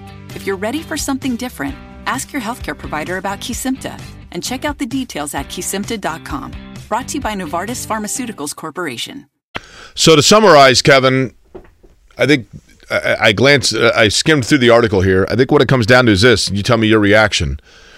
Seth Wickersham with the article about Andrew Luck, who finally spoke about his retirement and his reasoning. And Andrew Luck says in it that he says, how do you fall out of love with something that you loved so much?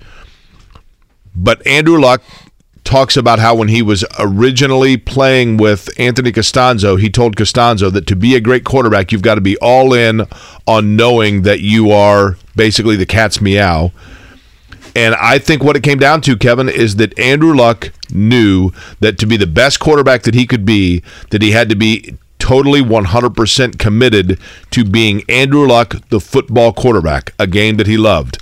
But I think that he began to fall out of love with football because he resented the fact that to be the best that he could be at his position, he had to be strictly a football player. and he always saw himself as more than that, and therefore felt like he couldn't 100% invest. And if he's going to do something, he's going to do it to the best of his ability. And the best of his ability meant taking away from him other areas of interest.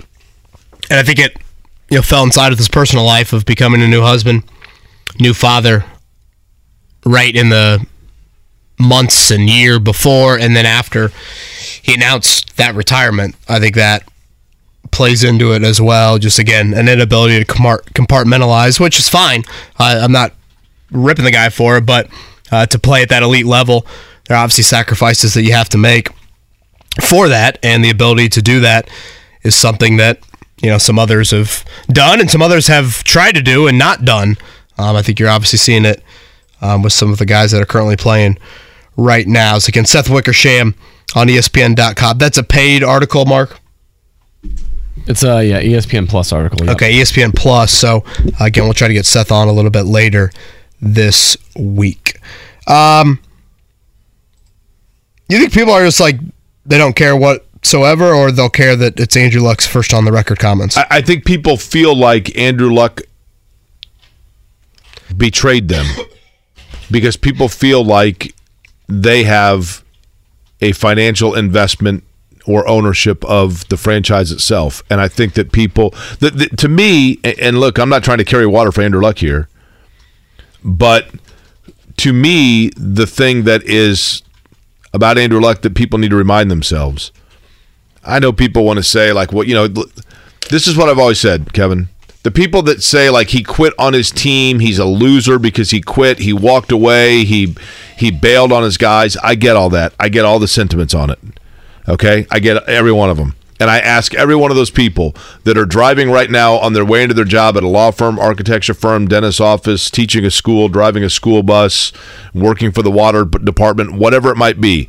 If you right now stopped at Speedway and walked in and bought yourself a Powerball ticket, and tomorrow you found out that it hit for $55 million, would you be at work on Thursday? And if you can simply say, yes, I would, because I would continue to work for the next 2 years because I gave a commitment to my coworkers that I would help them through the next project, then you have every right to say that Andrew Luck is disloyal. I think, Jake, to that point, what is confusing to fans, which I totally agree with, was Luck's comments about the 2018 season. I've never enjoyed playing football more in my life than this year. I think because he knew that it potentially was being taken from him, and that's what allowed him that epiphany. But again, that's why I think fans feel that way, right. Which I can understand. I mean, Luck had some very public comments, I always felt like Luck was candid in those moments, and I think that is what kind of irked fans, and of course just how it all played out. Of he's on the field doing the pregame warm-ups in the preseason, all of those things. How about Seth Wickersham to wrap the show? How's that? Today? Yeah. Sweet. Yeah. Boom. Let's do it. Look at Mark Dykton. How about that? You talk about the opposite from our open to the show today. Closing it strongly, right? Yeah. I had to carry the show to start, and I'll carry it to close it out. That's fine. Don't mind carrying some water every once in a while. Jake, I would, in fact, be at work the next day to clear out my desk. Yeah, exactly. Hell yeah. No offense, guys. Solid work there, Mark, lining up Seth. Thank you. Look at you, man. Slid into his DMs, and he was quick to respond. Well, okay. That's how you get it done. Greasy palms. Is that how you roll in life? Yeah. Sliding into DMs is how I got this job, I think. Okay. Fair enough. Yeah, it's a lot of swings and misses, right, Mark? Yeah. Yeah, like I called Jake today. Miss. Can you get Andrew Luck by tomorrow? Oof. That's a tall order. I mean, your call to Jake, though, did save us. Woke him up from his sleep apnea machine, or what'd you have? So for those that are, maybe I shouldn't say it now because our bosses are probably listening now. I've done this show now for 13 months. Never had any issue whatsoever, including red eyes, all kinds of stuff. I'm not saying that to give myself some credence here, but I apologize to you guys. But for whatever reason, last night, I use my body clock just wakes up, right? But I use a sleep machine on my phone, like a sound machine. So it's just a white noise to help me sleep. And then I have my app, my phone has an alarm clock on it, obviously, that wakes up. It's very loud. I woke up this morning at 5:30, looked at the clock, saw that it was 5:30, and was like, okay, well, I've got like another, half an hour. Went back to sleep. And then the next thing I know, Mark, you were calling me, and because you were calling me, it silenced the white noise on my phone. And that silence, ironically enough, is what woke me up. That's when that stops, it's like my body knows that it's not going. And I'm like, I'm getting a phone call. And then I looked at my wrist, and I'm like, 6:59? That can't be right. It took like 2 seconds, and then I can't remember if I answered your call or called you right back. Called me back, yeah. And said, you know what? And you said, what did you say? What did I say? I don't even remember. You go, well, it finally happened. Oh, yeah. The streak is over. And I said, I'll be there in 20 minutes. And so you guys had to do the first segment without me. It was fun while it lasted, right? The streak is over. And I wondered what possibly could make me sleep so deep, and then I came in here and realized that I'm in here in this pneumonia incubator with you guys, and it probably is my old body is forcing me to sleep. Yeah, right, I'm hearing a lot of excuses with that. Excuse train, right on time. We're on the up and up over here. Bob Kravitz going to join us next here. Again, his latest, chatting about Jim Harbaugh and the potential there for the Colts to make a run at someone that, yes, did coach Andrew Luck. I was not always under the impression that those two were as close as maybe people thought they were. But nonetheless, we'll chat. Life is full of things to manage. Your work, your family, your plans, and your treatment. Consider Kesimpta, ofatumumab 20 milligram injection. You can take it yourself from the comfort of home. If you're ready for something different, ask your healthcare provider about Kesimpta and check out the details at kesimpta.com. Brought to you by Novartis Pharmaceuticals Corporation. Bob about that next here. Kevin and Corey. 9 o'clock hour underway in Indianapolis. For that matter, it's the 9 o'clock hour everywhere in the Eastern time zone. My name is Jake Query, Kevin Bowen here as well. Mark Dykton is flying the ship for us. It's Kevin and Query, 93.5, 107.5, The Fan. Joining us now on the Payless Liquors hotline from The Athletic is Bob Kravitz. And Bob, we want to talk mostly about the Colts and the possibility of, say, Jim Harbaugh, which I think is a very strong possibility for their coaching vacancy. And I don't want to completely blindside you here because I know it's early in the morning for most. But there is an article on ESPN.com where Andrew Luck finally spoke about his decision on why he walked, and it's a very, very, very in-depth article, but essentially in skimming it, what it comes down to is that Andrew Luck basically said, look, my body got to the point where it was affecting the relationship with my girlfriend, soon-to-be wife. They may have been married, actually, at the time. And I think he started to resent football because he realized that the only way that he knew how to have a self-identity was as a quarterback, and it was important to him to start being able to see in himself more of who he was than just a guy that played football. And I don't think that that's necessarily surprising from Andrew Luck. Not at all. Not at all. No, I really felt that there were some, so much of what we do is, or so much of what we think of ourselves is, tied into what we do. And, look, what he was doing was not bringing him joy. And it was making him a person that he didn't like. And he didn't like the person he saw in the mirror. And it was affecting his relationship with his girlfriend, now wife. I said from the very beginning, he did the noble thing. He did the right thing for himself. It sucks for Indianapolis. It sucks for Colts fans, but I'll have to take a look at it. I just rolled out of bed, so thanks for the heads up. Again, Bob Kravitz with us here from The Athletic. Bob, your latest on Jim Harbaugh and the Colts should pursue Harbaugh. Just kind of the genesis of this story for you. Is this more of this is what I think the Colts should do, or I'm hearing some whispers on either side of the ledger there? No whispers. It's simply me saying that as I look at the landscape of the NFL and of the college game, he's the guy who I think needs to be their primary target. Whether he will be or not, whether he is already or not, I have absolutely no idea. I did reach out to several people who usually put me on the correct road, and I got a lot of no comments. A lot of people who usually tell me what's going on were not saying anything. So that tells me there might be something there.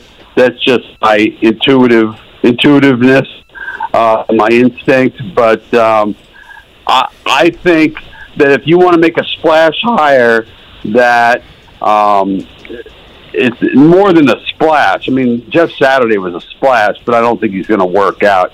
You want to make a splash hire for a guy who's had a ton of success at every level he's been at. I think Harbaugh is the guy. The question is whether Harbaugh would A, want to leave Michigan, which he did last year, and B, come to this crap show, because this has been a complete disaster. I think, Bob, having nothing to base this on other than just tea leaves and gut feeling, I think Jim Irsay had his eye on whether it's Jim Harbaugh or not, I don't know. But I feel like when he knew that Frank Reich was not the guy, that Jim Irsay had somebody in mind immediately. And it wasn't Jeff Saturday, but the Jeff Saturday that allowed him to get Saturday in the building, and Saturday knew it. And so Saturday was going to man the ship for him and give him an inventory, but that there was somebody specific that he had in mind, as opposed to simply, I'm going to post this on monster.com and see who applies. Right. No, I would agree with you. Look, these guys, the minute they hire a coach, they start compiling a list of coaches who are going to replace him. I mean, that's just the way it is. You always have a list of coaches in your back pocket, whether that's the head coach, assistant coordinators. You always have that list, that wish list at your available to you, and so that would not surprise me. And I think it's Harbaugh. I really do. Jim wants to make a splash. Whoever comes in next, and however it works out with the GM, Jim Irsay has just got to back off. I think. Look, I don't blame the season on him. I think it went south after they benched Ryan, although, Ryan is, they probably would have lost both those games with Matt Ryan. There are no good alternatives. I hear you guys talking about benching Matt Ryan. I'm like, what difference does it make at this point? They're going to lose every game until they get to Houston, regardless of who they play. I mean, you might as well bring Scott Tolzien back at this point. Again, Jesus, that's just imagining that makes my eyes start to bleed a little bit there. Again, Bob Kravitz with us here from The Athletic. I want to go back to a point you made a little bit earlier about Harbaugh, and kind of referencing maybe how attractive this job is. I mean, obviously at some level, Bob, it's one of 32. Right. But without a quarterback, without potentially a top 5-7 pick, we'll see where it ends up falling. And the fact of Jim Irsay's actions have been certainly pretty aggressive and meddling here this season, in the awkwardness of like a Chris Ballard, Jeff Saturday front all, like however that all plays out. Do you think that could cause some hesitancy for, very high level candidates of the Harbaughs or the Sean Paytons of the world? Well, Sean Payton, when he said there are certain dysfunctional franchises that he would not even consider, he was looking directly at the Indianapolis Colts. Directly. I have talked with people in the New Orleans media who know what he was referencing, and I can tell you with 100% certainty that he was talking about the Colts first and foremost. So Sean Payton ain't happening. Harbaugh, he's going to have better opportunities in the Indianapolis Colts, but what we don't know is, his feelings about Indianapolis, his feelings about the Colts, his feelings about Jim Irsay. He may have very warm feelings towards all of them and want to come back and fix this mess. But from a totally objective standpoint, why would you go someplace where it's been a clown show for all year long? The owner is meddling.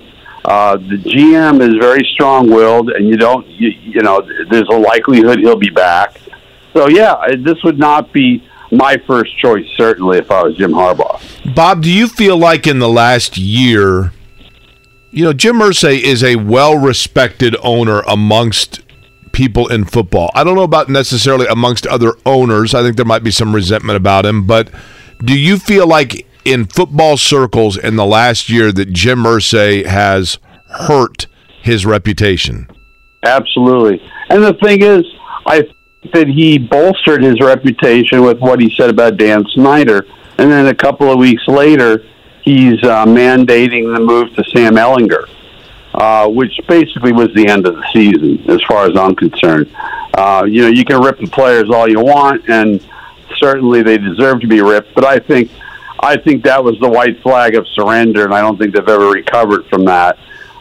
Yes, I think Jim Irsay has handled himself terribly this season. I say that as someone who likes and respects him immensely. But it is what it is. He mandated the move. He got rid of Reich. He got rid of Bray. I mean, he's trying to sell all this as collaborative, but we're not idiots. We know where this stuff's coming from. And Bob Kravitz with us here on the Payless Liquors hotline. Bob, you think better chance Jeff Saturday or Chris Ballard's here next year? I think both. You think both are here? I think both are here, yeah. Again, the whispers I'm hearing is that Ballard is back somehow. Personally, I would blow the whole damn thing up. Whether Saturday is the guy or not, I don't know. Again, I like people with experience. If I go in for another heart surgery, I'd like a guy who's done it before or a woman who's done it before. I think we have seen the lack of experience bite Jeff in the butt here in the last couple of games. Some of the quotes I've seen, even from Jonathan Taylor, who's the consummate team guy, talking about not being prepared for some of the curveballs that were thrown at them by the Cowboys. Really, I thought they were focused on the coaching staff. This is just not a very good coaching staff right now. So I think both will be back. But do I have a strong feeling about it? No. But I think they're going to find room for Jeff. I think there's a golden parachute here for him, and I unfortunately think that Chris is gonna be back. Bob, when it comes to Chris Ballard, but go ahead. What's that? I don't know. I'm sorry. I don't know how you sell that to the fan base, but if you can get Harbaugh in here, that would take some of the sting out of it. Ballard to me looks like a guy that doesn't want to be here. And maybe he does. I mean, I'm not, but just his body language, everything about it from top to bottom. I almost feel like, and this shouldn't have anything to do with one's football acumen, Bob, but you tell me if I'm being too critical. I feel like Chris Ballard it would behoove the Colts to have him go to like media training. And I don't mean that because of us. I'm saying I think fans feel that. Like, I think fans have a hard time buying into the Colts because they're starting to resent just kind of the manner in which he carries himself. But is that, am I being too critical? I think 89% of the time he's been phenomenal with the media, honestly. And as somebody, I don't mean when I say media training. Maybe I said that wrong. I just body language training, like PR training. You know what I mean? Like just overall presentation amongst within the mass communication. Yeah. I mean, look, the way he acted on the night of Saturday's hiring was really. Unfortunate, let's just say. He looked like he was undergoing a prostate exam that night, and it was just not a good look. I have long thought that Ballard would just walk because he's been emasculated by the owner. But you know what? You'll put up with a lot of BS for that paycheck. There's only 30 of these jobs. So I just tend to think he's going to stick around for a while because he has amassed some good talent. Unfortunately, they're at all the positions that don't really matter as much. Yeah, and again, under contract through 2026, I believe. Exactly. Chris and remember, remember, they kept Pagano on for an additional year because Jim didn't want to be paying both Grigson and Pagano for doing nothing. You think Matt Ryan should be benched, Bob? I think there's a financial component that probably supersedes all of that in my thought process there, but do you think we should see the end to his Colts tenure? Well, somebody's got to explain to me, maybe you, what the financial component is, because Jim has insisted there's no financial component. He's been very outward about that, very adamant is the word I'm looking for. And so what is the financial component we're talking about here? Jim, I think when Jim has referenced it, he's referred to it as playing time. It's not playing time. There's 2 bonuses that Ryan's due next March. Roster bonuses that add up to like $17 million.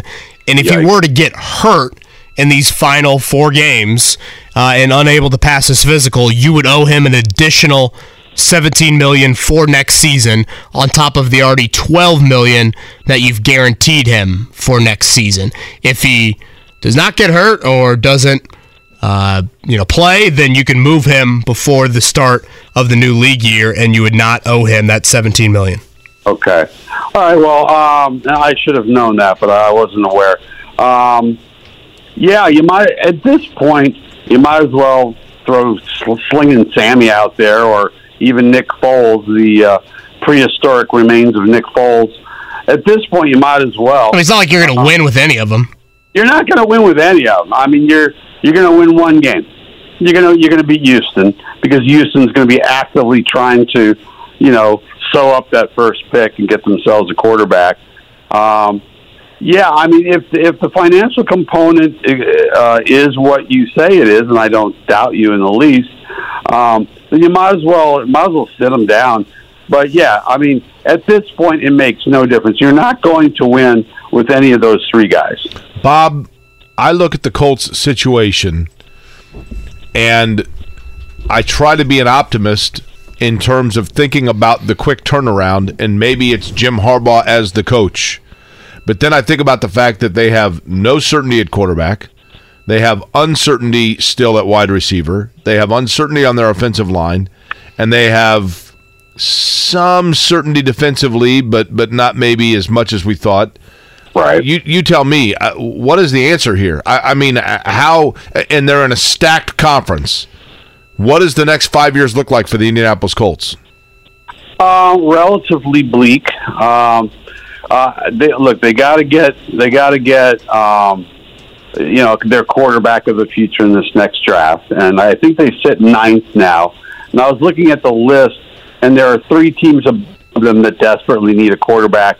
Although I'm not sure about the Detroit Lions. I mean, I've heard the Lions are going to be in the market for a quarterback. But Jared Goff just put up 40, and he's having a good season. So I don't know how desperate they are necessarily, but.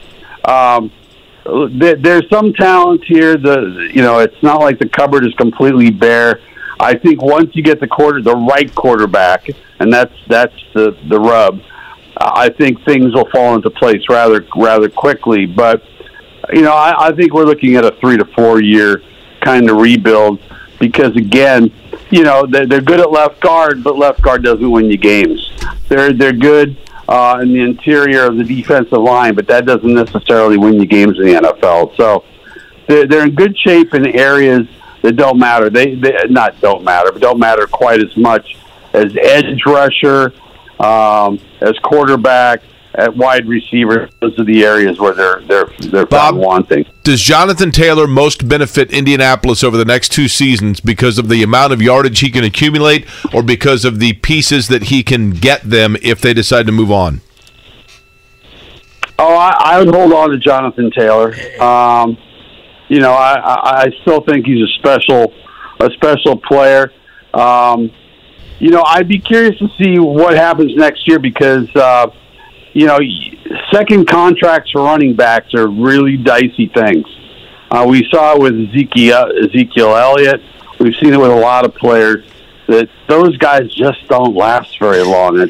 It's a damn shame, but it's just the way it is. I would hold on to him for the time being, but That's a very good question. It sounds like you gave me a column idea. Bob, last one from me, shifting over to the Pacers. Considering maybe preseason expectations, you've been more impressed with Benedict Mathurin or Andrew Nembhard?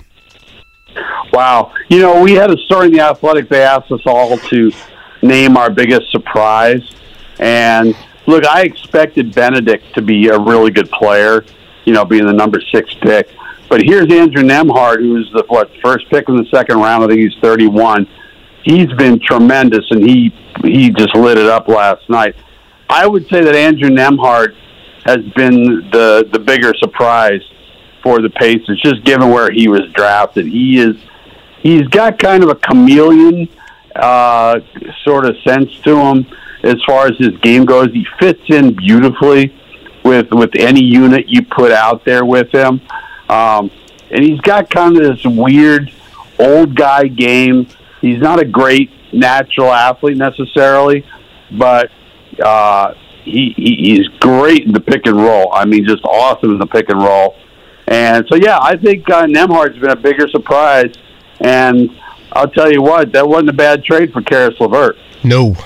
Well, I'll tell you what, Bob, to me, still got a first-round pick coming from it. Yeah, and Nembhard, to me, the thing that has been most impressive with Nembhard is the fact that he seems to be the one who has the greatest understanding, if there are limitations with him, of what his limitations are. In other words, he's not trying to do too much, and that's really, really, really rare to see in a rookie. I remember texting Carlisle after a preseason game.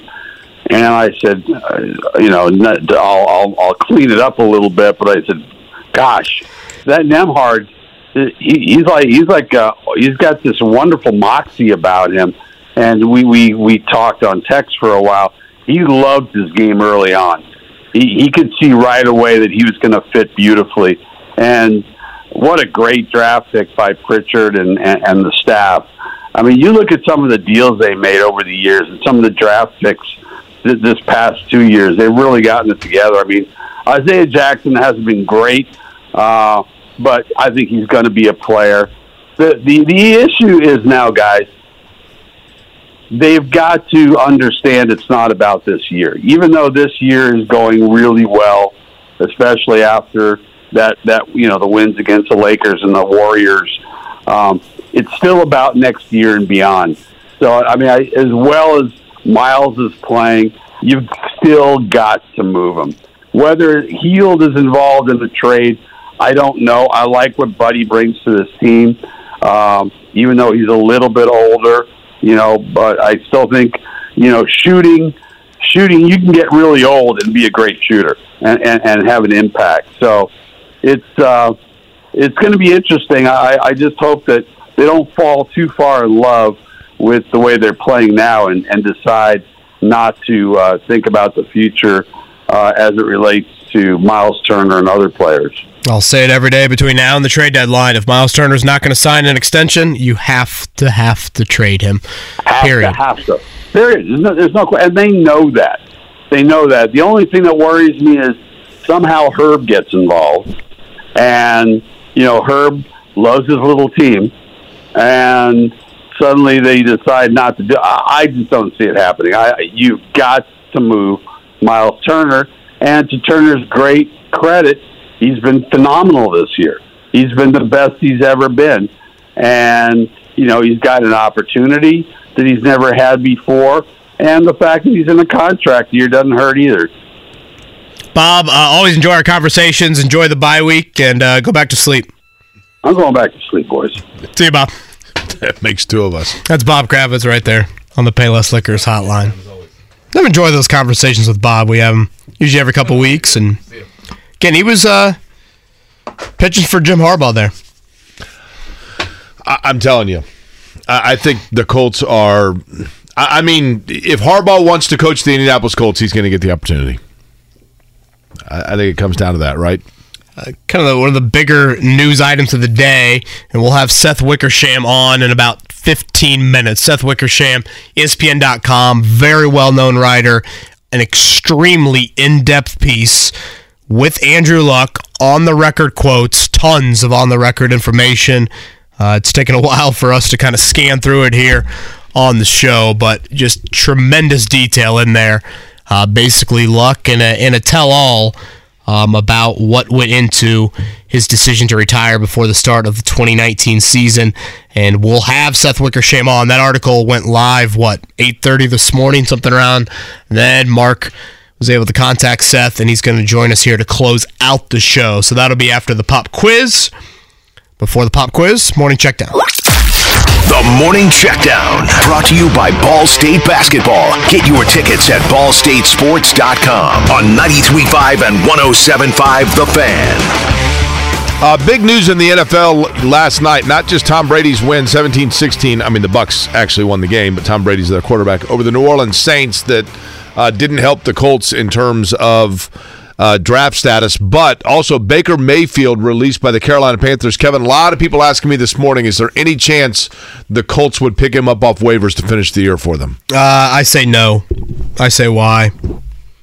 I mean, you have a dysfunctional offense, and you're going to bring Baker Mayfield in to learn this dysfunctional offense and expect that he's going to do something with it in 4 weeks? Not only that, but does Baker Mayfield sign anywhere? Is he done? No, he's going to sign somewhere. So exposed to waivers. It sounded like he asked for his release from Carolina.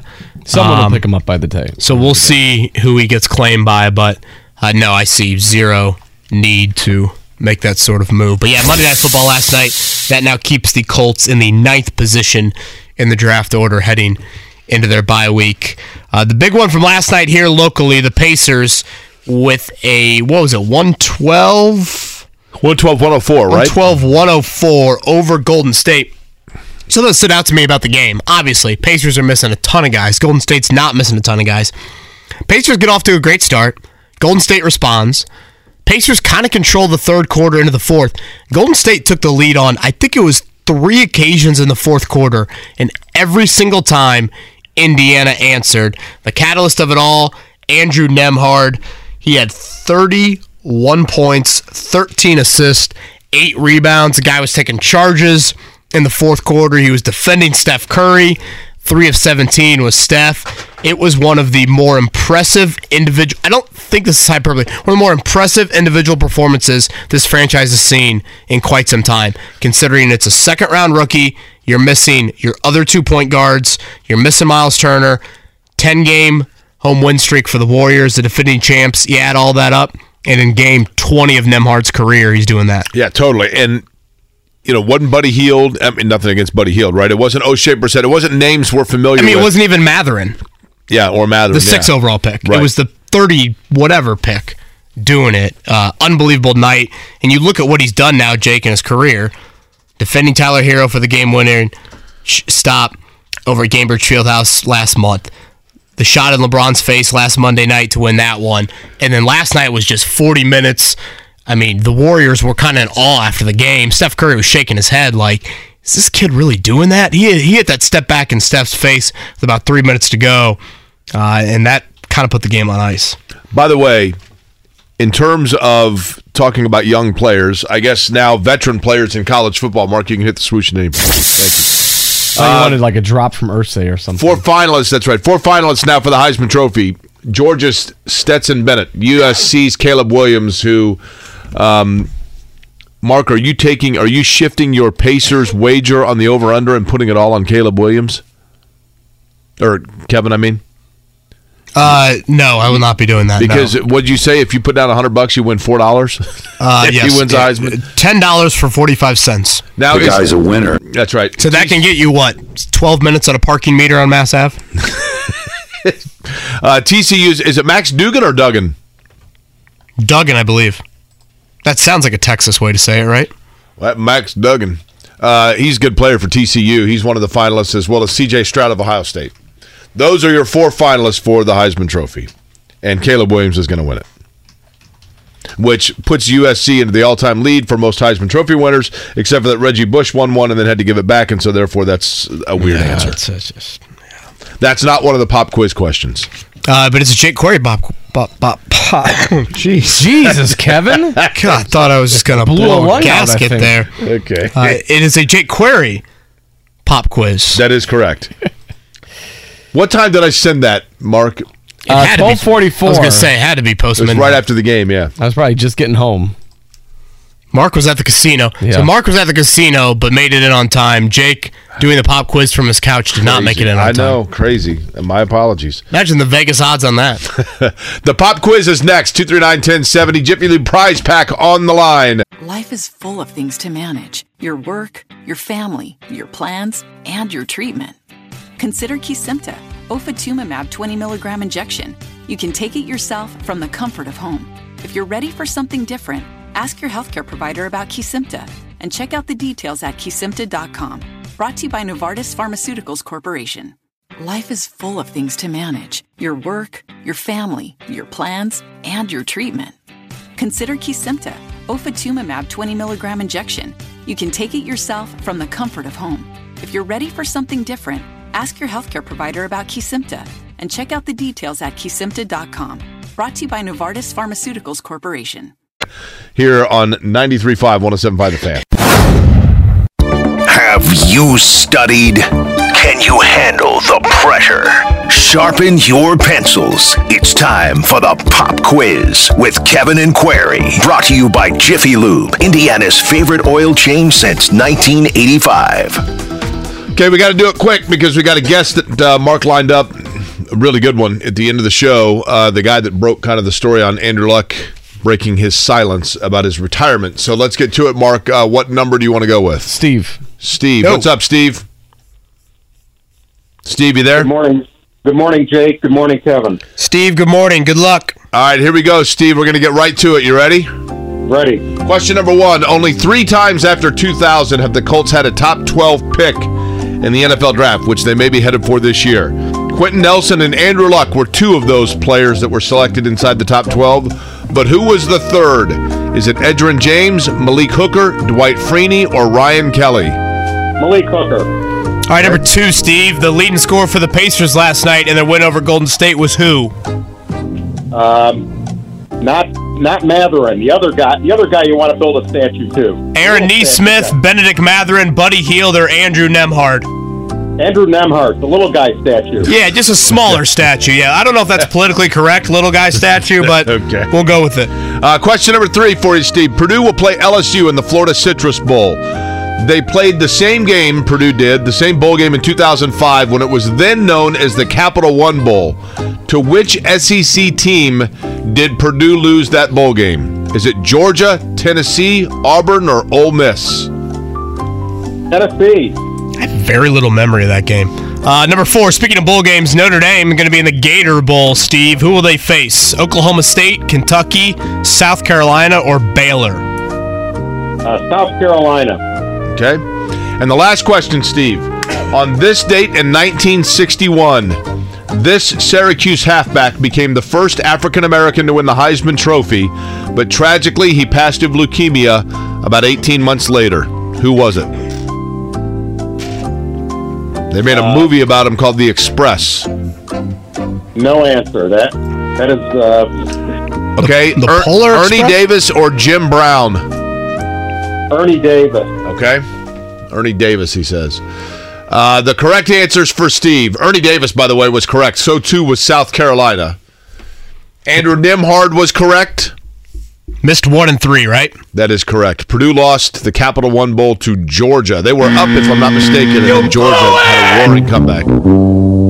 Dwight Freeney for number 1. Dwight Freeney was the 11th pick the year that he was drafted. Malik Hooker, I believe, was drafted 15th overall. Seth Wickersham, the man who has a very in-depth piece on Andrew Luck and why he retired with on-the-record quotes for the first time. Life is full of things to manage. Your work, your family, your plans, and your treatment. Consider Kesimpta, ofatumumab 20 milligram injection. You can take it yourself from the comfort of home. If you're ready for something different, ask your healthcare provider about Kesimpta and check out the details at kesimpta.com. Brought to you by Novartis Pharmaceuticals Corporation. From Andrew on that, he joins us next. So just about an hour ago, or maybe a little more than that, but on ESPN.com, the story was released by the New York Times bestselling author Seth Wickersham, who writes, of course, for ESPN.com, who spent extensive time with Andrew Luck. He joins us now. Mark was Johnny on the spot in getting him. So, Seth, first and foremost, thanks so much for your time this morning, and let's get right to it. When exactly was the time period, and how much time, I guess, did you spend around Andrew Luck to be able to come up with this very comprehensive piece? Hey, thanks, guys. I visited him a lot of times. We spoke late last year for the first time, February, May, July, and September. So those are the times that I saw him. And you wrote him a letter after his retirement, just kind of saying, if you ever want to do a tell-all, here I am. Well, I mean, it was just so obvious that when he retired, there was going to be a lot of ripple effects from that decision. And, any driven person knows that you just don't walk away from something like that. It's something that you have to process and that it stays with you. And, you built yourself to be a certain type of person. And, now that person is gone and you mourn its loss and you have to figure out what's next. And those are the themes I wanted to explore with him. And he wrote me back a very polite email saying, like, hey, I'd love to talk, but, might be 2 months, might be 2 years. I'm not quite sure when. And we just kind of stayed in touch periodically over the years. Seth, I'm going to do like a book report, and then I'm going to have you grade it, okay? Okay. The overall gist, and I want people to read the article by all means, okay? Because there's a lot of great stuff in there, including, like excursions with them and all kinds Tremendous of stuff. detail. But the overall gist that I took from it, and we were on the air, so I'm kind of skimming it, right, was that Andrew Luck loved the game of football and loved what it afforded him, but Andrew Luck found within him a resentment about football because, in his opinion, to be the best player that he could be, he had to be all in, and he started to resent the fact that football was forcing him to be all in football, which was depriving him being Andrew Luck in other areas of his life. Well, kind of. I think that it was more he didn't like who he was as that guy. I think that, we think about Andrew Luck, remember, he was the guy who could have done anything coming out of Stanford. He could have been, an engineer, an architect, a scientist, whatever it might be, and yet he chose to, devote his talents to football.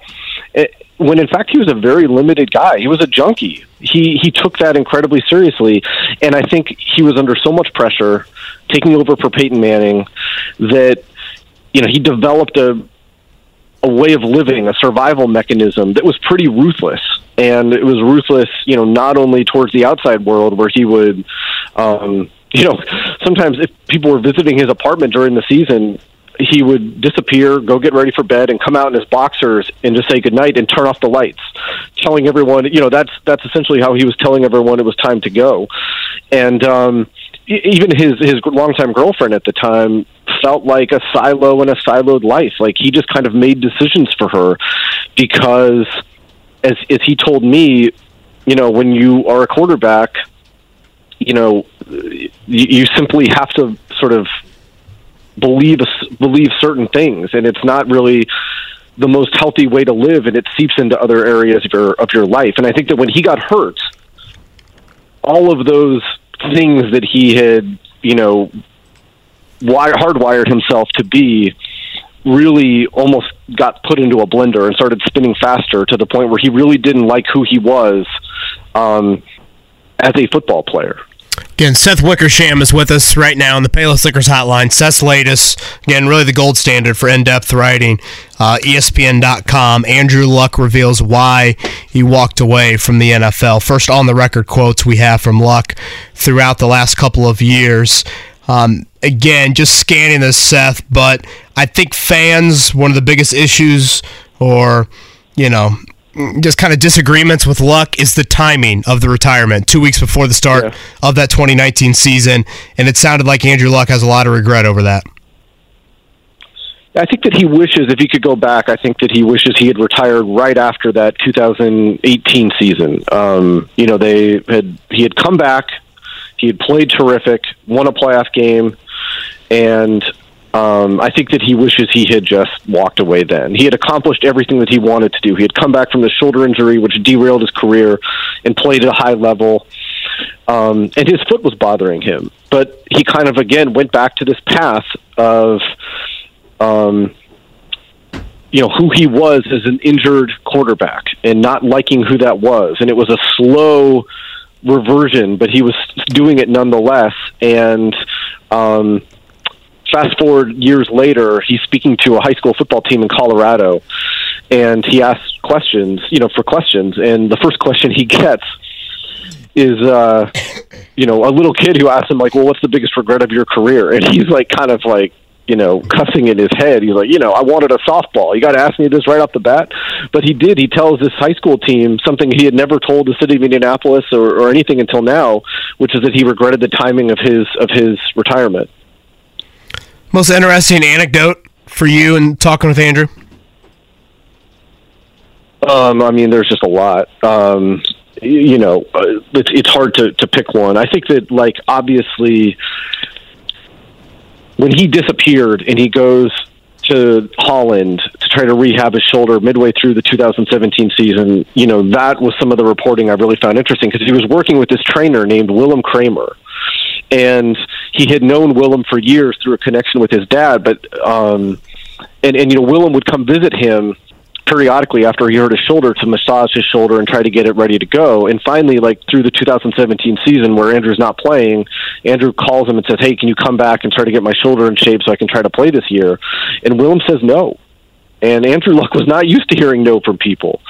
And he said, you need to get out of that. You're under too much pressure, too much stress. You need to go somewhere where it's just you, Nicole, and your shoulder, and you're working on that. And so he goes to Holland, and the very first day he shows up at this PT facility, he tries to do a drill called Snow Angels, where he has to lift a 2.5-pound weight on his back and, mimic the Snow Angel, and he couldn't do it with his right arm. That's how damaged his right shoulder was. And he's despondent that night, and he just says, I don't know if I can do this. And it took a while, but what Kramer ended up doing was kind of opening Andrew's eyes and letting him allow himself to believe that he was something more than just a quarterback, that he was actually a person, that he was okay for him to express himself and to share how he feels about things. And it was a real transformational 6 or 7 weeks in Holland. And I think that, like, that stuff, learning about that transformation, I think was just one of the most fascinating things that I did in the story.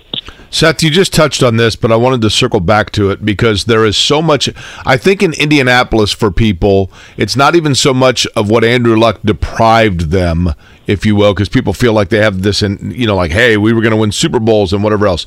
But the manner in which he did it in terms of the timing, I don't have a problem with that personally. But can you elaborate on Andrew Luck's, I guess, retrospective emotion on the time in which he retired, and did it take him a while to perhaps grasp what that meant to the fan base? It just came together quickly, and he's telling teammates the week leading up to his retirement, and again, they had planned this ceremony. And then it gets out during the game, and he just felt stuck. The last couple minutes of a preseason game, as we all know, are the longest minutes in sports. And word had gotten out, all the cameras on him, and he had nowhere to go. He could not do anything. And, he ends up rushing off the field into the locker room to tell the team, many of whom didn't know that he was going to walk away. He had told some people, but not everybody. And then, he's rushed up there to give his speech. He goes home that night. And, the next morning, in the next afternoon, he's kind of like in a fog, in a cognitive fog. He doesn't know what to do. What's the first day of my life not as a quarterback? What do I do? He tried to put together a crib for, their daughter who was on the way. Couldn't find where the screwdriver was in the house because obviously, like, he was always working. He was never putting things together. And finally that afternoon, he stepped in the shower and he just started crying. And I think that the profound unburdening, even if he couldn't quite describe all of his emotions, I think really hit him then. Again, it's a must-read. Seth Wickersham is with us right now. ESPN.com. Why Andrew Luck, and honestly, more than anything, it really is just kind of a time frame over Andrew Luck's entire career. Super introspective and details everything from Luck and his family and those close to him on what he was going through in trying to play the game of football. Seth is with us right now. Do you think he ever entertained any thought of coming back?